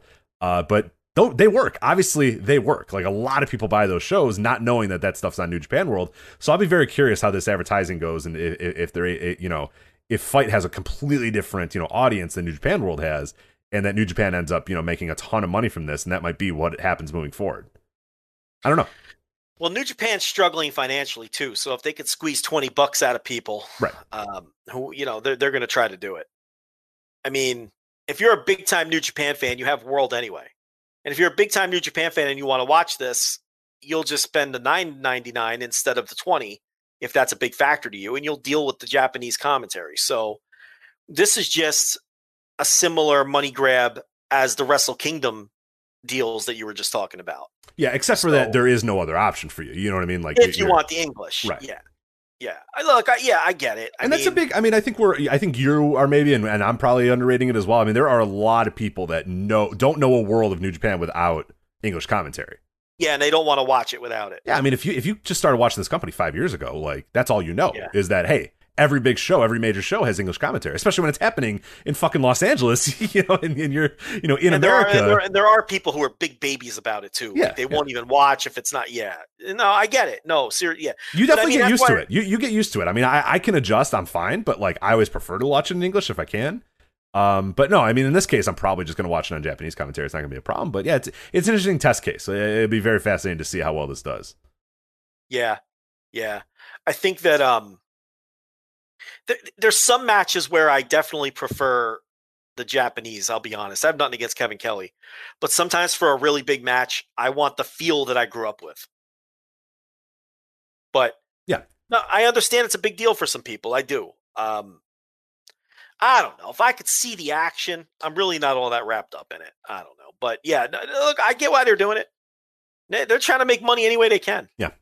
And if it sells again, and it sells a bunch, then tickets are really expensive too, and they're still selling. I know. So that's good. That's a good sign for them for sure. Yeah, good for that. Yeah, absolutely. People are hungry for it. In a weird way, maybe the pandemic helps them in this country because it was kind of losing steam before that. Mm-hmm. And they weren't really always putting their best foot forward. And now it's like, well, they really they burnt out America. If you combine all the ROH stuff too, like dude, there was shows where I was just like, I'm sick of seeing like fucking Sonata. Yeah. Like, you know what I mean? Like I got bored of it. I was just like, damn, there's New Japan guys all over the show again. And like I saw Ishii like 7 times live for like a 2-year span, which I mean, Ishii's great, but I was like, you know what I mean? It kind of burnt me out a little bit on those guys. So they didn't feel special for a while. Now they feel special again. Like this match happening in America feels special. Yeah, no, it's this show is going to have that feel. And if you watch Strong, and as the added benefit, everyone who watches Strong thinks it's great. So if like you're a Strong watcher, this is an added benefit because they're going to do Strong matches and like storylines and matches that are built on Strong, which is also going to be kind of a unique thing. So you get, so that's good too. All right, let's move on. I want to talk about this topic, and then we'll get to Rev Pro at the end. But I wanted to talk about this XPW thing. So former, current, whatever the hell, XPW promoter Rob Black has reemerged, or has he always been here and we just haven't noticed? Well, he wasn't doing wrestling anymore. So he had stopped doing wrestling, right? Now he's got some dopey radio show podcast thing, and he's promoting as well that XPW is going to return. He's promoting a tournament and teasing that this tournament will feature previously canceled wrestlers. So he shared graphics yesterday that said XPW, fuck woke culture, then said, and teased on his podcast, Bill Cosby's free and may be part of the new XPW, which I think is a dubious claim, and I do not think that Bill Cosby will be participating in this new XPW, but I can't say for sure. But anyway, he teased that might happen. Claims that he did not mean to use Marty Scurll's music in a video promoting a tournament of guys who have been canceled from wrestling. Any other highlights you can remember for the last day or so of Rob Black on XPW? A bunch of pictures of people crying and saying, "Oh, the woke boys are upset" and stuff. So it's like, it's like the most dollar store like weird like, oh, everyone's soft thing ever, and it's Rob Black, it's XPW, it's grimy and it's weird, and apparently this tournament that he says is happening is going to happen November 7th, which a lot of time to get your ducks in a row there. I don't know why. This seems like an elaborate plan to just get listeners to his dopey podcast, and I guess it's working because we're talking about it on our dumb podcast too. I don't know what the hell's going on, Joe. What the hell is this? Okay, so first of all, Marty Scurll is not booked for this tournament. He is not. Whether it's happening or not, we don't even know. But we can confirm that Marty Scurll is not booked. He's not working this thing. He has no interest in working this thing. We talked to Larry Dallas earlier today, who is friends with Marty Scurll, and he confirmed that Marty Scurll is absolutely not working this and has no interest in working it. So using Marty Scurll's music and teasing all the tweets that say villain and everything else, it's like he's not 1,000% is not going to work. Right. It is bait and switchy if you're planning on, if you're excited about whatever this thing is. Marty is not booked on this. So, yeah. So that's not going to happen. And I don't even know if he's just making up a date, this November 7th thing. The more and more I'm reading, I think he's just doing this to get attention. Yeah, this is my read on it, but I could be wrong. It doesn't. Yeah, I don't know. I don't know what to say. If you put a gun to my head, I'd say this isn't real and it's not going to happen. And he's looking for attention, and we're giving it to him. He's winning. He's fucking winning here. He had a tweet an hour ago, which is incredible. So, it says, "We are live." He's on his dopey little podcast live, by the way, if you want to listen. Going head to head with us. He says, quote, "We are live and talking about the Marty Scurll video controversy. Also, why does Rob Feinstein get a pass with underage boys?" I don't think Rob Feinstein gets a pass. Yeah, who's giving him a pass? What is he talking about? Nobody's giving Rob Feinstein a pass. Why does Rob Feinstein... Like, we're all just like, hey, you know what? Rob Feinstein's cool, but Marty, that guy's done. Like, what's he talking about? Anyone that associates with him should be canceled according to the new standards. #woke. So I think he's talking about anybody that associates with Marty should be. Which, by the way, Marty, I don't think is involved in any of this, by the way. I don't know what the hell's going on. No, he's not. But I don't think... I think he meant anyone associated with Feinstein should be canceled. No. But see, no. Because he says anyone that associates with him should be canceled according to the new standards. Oh, I see what you're saying. Oh, okay, I see what you're saying. According to the new standards, all of us who all love Rob Feinstein should all be canceled because we all love him, despite the fact that everybody hates him and has hated him for years. Well, I think he's saying like people will still do shoot videos and so I think that's his angle of Rob Feinstein isn't canceled. Okay. Which I guess he's not. I mean, he's still involved in making money. And I mean, Marty Scurll is canceled. He has no career. He doesn't get booked. New Japan booked him, and public pressure killed that. So he is like legitimately canceled. Rob Feinstein's not. So Rob Black is actually making kind of a salient point there. But is unfortunately, it's Rob Black making the point. Yeah. But is Rob Feinstein, like, do people like him? No.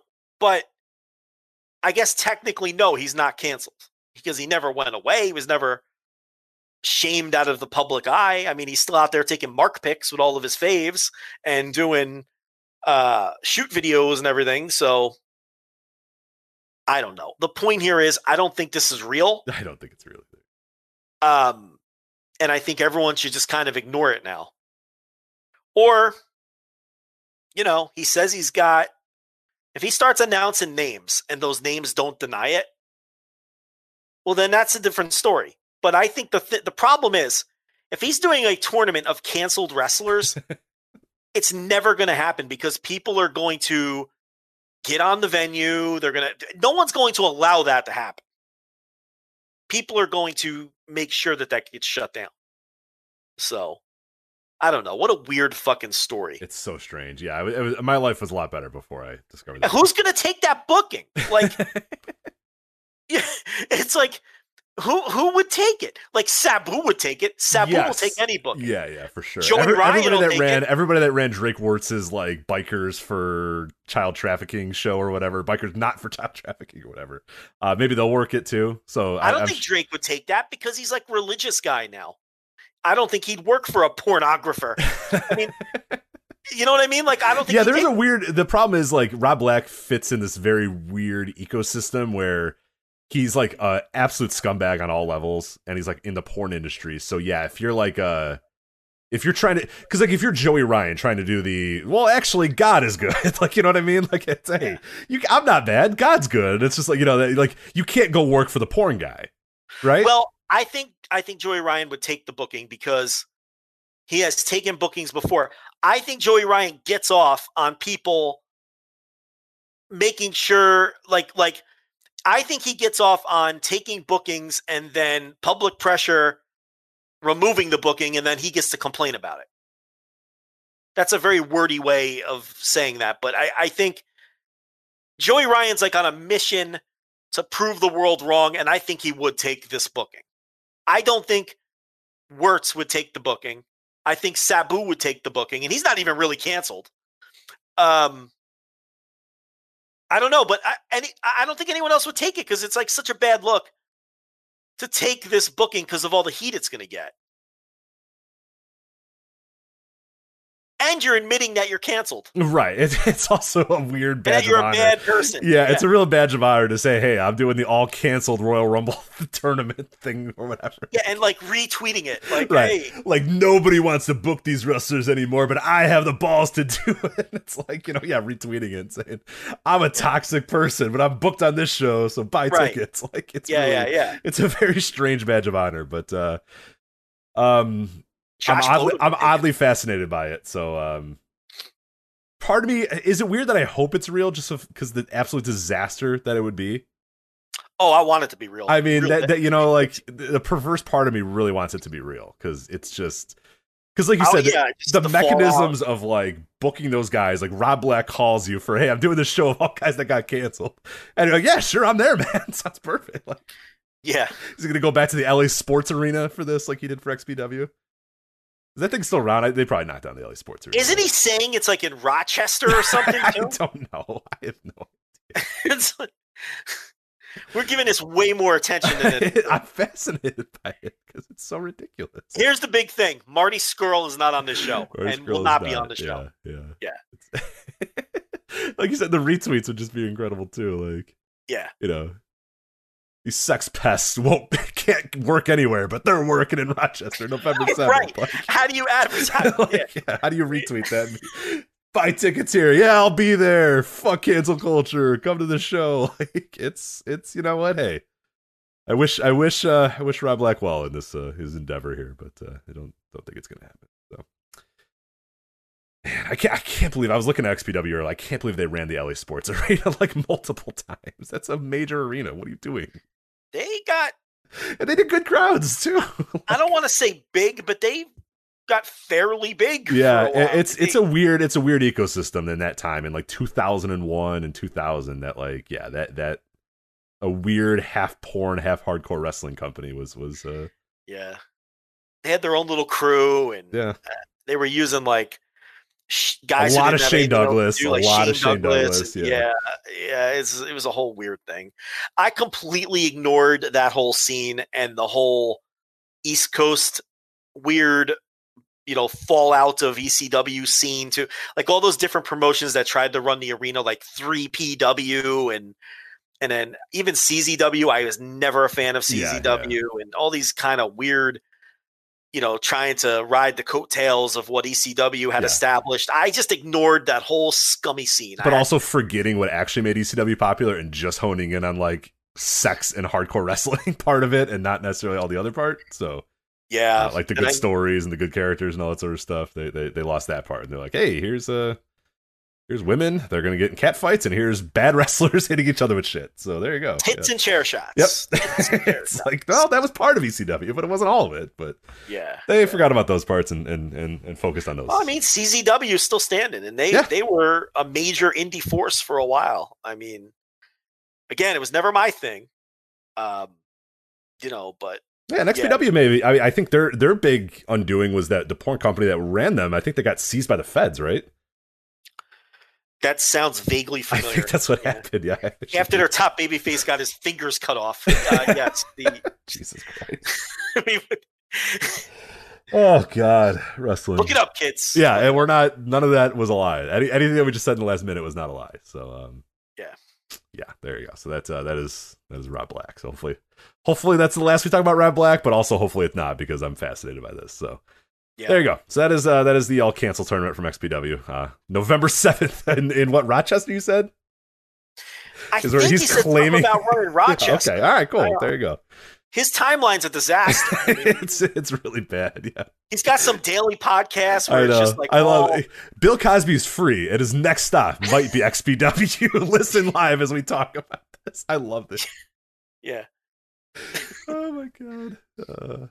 Jesus Christ. What if he does book Bill Cosby? Hey, credit where I mean that's a big booking, no matter what, in any era. That's getting the Cos. That's a big. What kind of material would Cosby do these days? Gonna get out there and do prison material? I was gonna say. Is he gonna do that? He can't do Jello pudding cup things anymore. So I don't know what he's. Yeah, I don't know what the prison observations. Like, what's he gonna do? I don't know. Yeah, I'm not sure what a comedy hour with the Cos is these days, but there you go. I'll tell you what Cosby won't be doing: his old Spanish Fly bit that he used to do in the 70s. Yeah, no, pretty much all of the 70s material I think has to probably go by the wayside. So He literally had a famous bit that was about Spanish Fly, which is the old school name for like roofies. Yeah. Mm-hmm. Which is what he was really doing. Yep. To women. Yeah. I watched. I remember I watched a video where somebody was like, "Well, this video takes on a very weird context," and he's just like, "Yeah, he's joking about it," and then I put it in the drink, and then I can do whatever I want. And everyone's like, "Oh!" It's like, oh my god, this guy did it! Like right after this comedy show, he definitely did that to somebody. Like Jesus Christ, right. Like exactly. minutes after the show ended, he did this to somebody. Oh my god! Like. There was I can't remember it off the top of my head, but there was a creepy Cosby Show storyline in a similar vein as well. Oh, yeah, right. I forget the context of that, but yeah, also I don't remember I watched in a video that said, all these Cosby things are really weird now when you watch them. And it's something with kissing an unconscious woman or something. yeah. Something that is just flying way too close to the sun in hindsight, Yeah. you know? Yeah. Anyway. Let's end on a better note here. Rev Pro UK, they're coming back to live events this weekend. I think the show was supposed to be on the 4th or the 5th, and I think it got moved or something. I don't know what's exactly going on with that. But regardless, they're returning to live events. Hit a bit of a snag, though, as one of the matches advertised was going to be Jamie Hayter versus Sky Smithson for the undisputed British Women's Championship. Unfortunately, that match is off, as both women have accepted tryouts to NXT UK. Yes, despite everybody getting fired, Nick Khan looking at the books, NXT UK still survives and is still doing tryouts. So Jamie Hayter and Sky Smithson are off the show. They're getting tryouts in NXT UK. And as such, Jamie Hayter has been forced to vacate the undisputed British women's title. Now Giselle Shaw and Zoe Lucas are going to face off for the title at the Rev Pro UK show this weekend. Yeah, poor Lord Gideon Gray cannot keep the Legion together here. He loses members every time he turns around. Yes, Giselle Shaw to the rescue once again until they inevitably sign her too. I think Rev Pro should just dump their women's division. I mean, the thing about it is they can't keep anybody. The talent pool is incredibly thin at this point due to a million different factors. And Rev Pro's fan base isn't the kind of fan base that's going to like reject that or complain about it. You know what I mean? Like the Rev Pro fan base is not like, you know, sitting there with their stopwatches, like, you know, certain AEW fans do, counting up the time of the women's matches and what percent. That's not the Rev Pro. Right. Largely, they probably won't care. If one day like this title goes away and they don't book Giselle Shaw anymore, I don't think people are going to care very much. No, they're just it's nothing against her, but it's just like, yeah, it's just it's. And it's such a, like you said, right now, literally at this time in this division, like, what do you have? You don't have B. You don't have Jamie Hayter. It's nothing. It's Zoe Lucas and Giselle Shaw, so they'll just face each other. I've said this about many promotions. If you don't have a competent women's division, then just don't have one. You know, don't. Yeah, ROH for years had this horrible token women's division that was essentially, and it was bad. Who wants to watch that? Mandy Leon, doing the same. It's. Who wants to watch fucking that horrible ROH women's division? You're just doing it so people don't complain that you don't have one. I'd rather people complain that they'll stop complaining eventually.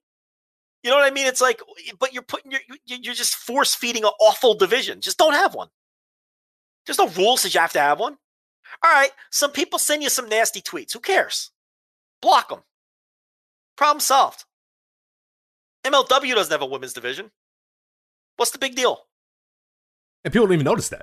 There was a time we were having a discussion with somebody the other day, and they're like, "Oh, she should get signed by MLW." It's like they don't have a women's division. They're like, "Oh." And you know why no one notices? Because they don't have like some bad token one that people complain about. Yeah, exactly. Because then people will say, "Oh, why is our women's division so bad?" Well, fuck it, just don't have one.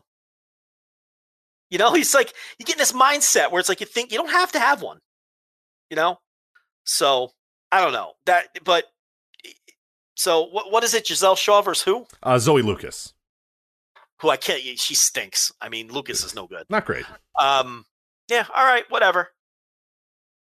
What else is on this show? Yeah. So otherwise on the show, the main event, Southside Heavyweight Title Tournament Final, 30-minute Iron Fist match. What can you tell me about an Iron Fist match, Joe? I have no idea. I didn't know it was a. Well, it's Ricky Knight Jr. versus Dan Maloney. So I like the names, of that tournament. But yeah, I don't know what a 30-minute Iron Fist match is. So is that a typo? Is it just an Iron Man match? I think it's just an Iron Man match. Okay. I don't know. Because I think I read somewhere Iron Man. Oh, so maybe it's just I copy and pasted it and it's all right. I don't know.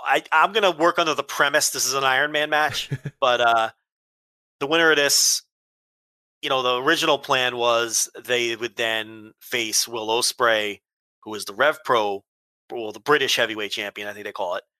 And then they're going to merge the two titles because Southside doesn't exist anymore. So that's kind of was the idea. But we're going to find out when Will Ospreay can come back and wrestle. He might have to vacate the Rev Pro title depending where his health is at. So, they had said months ago that at one of the first live shows with fans, Will Ospreay would address the crowd and address all of that. So we'll find out. Yep. But the winner of this could be facing Will Ospreay in a title unification, which either way they go, it'll be good. You got a Great British Tag League A block match. So that thing is getting started here with Lycos Jim, Kid Lycos and Lycos 2 versus Destination Everywhere, Connor Mills and Michael Oku. Is on there, where the aforementioned Gideon Gray, he'll be seconding Chris Ridgway here, and he's going to be facing Robbie X. You have Chakra versus Chantel Jordan, Lee Hunter versus Big Guns Joe. It's a show. Yeah, some guys doing some things. Yeah, Doug Williams, Kenneth Halfpenny, Sean Jackson versus Brendan White, Callum Newman, and JJ Gale. So that opener could be good. Yeah, if that's indeed the match order.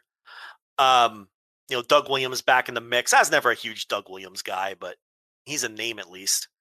And it's got Callum Newman and JJ Gale. I'm really high on JJ Gale. I think he has a chance to really be a guy. Callum Newman, of course, is the Will Ospreay protege, who I think is ahead of where Will Ospreay was at the same age, if you can believe that. So that's high praise. Yeah, this is all about the main event. And you've got the Tag League match, which is a decent matchup. But yeah, this is all about the main event. Robbie X, Chris Ridgway could be okay. And we'll see if they do any angles or anything. And we'll see if Will Ospreay's there. Yeah. I was going to say, these shows take up a whole different tone if Will's on these shows regularly. Because without him, it's a little rough. I mean, they don't have all their usual guys on here, to be fair.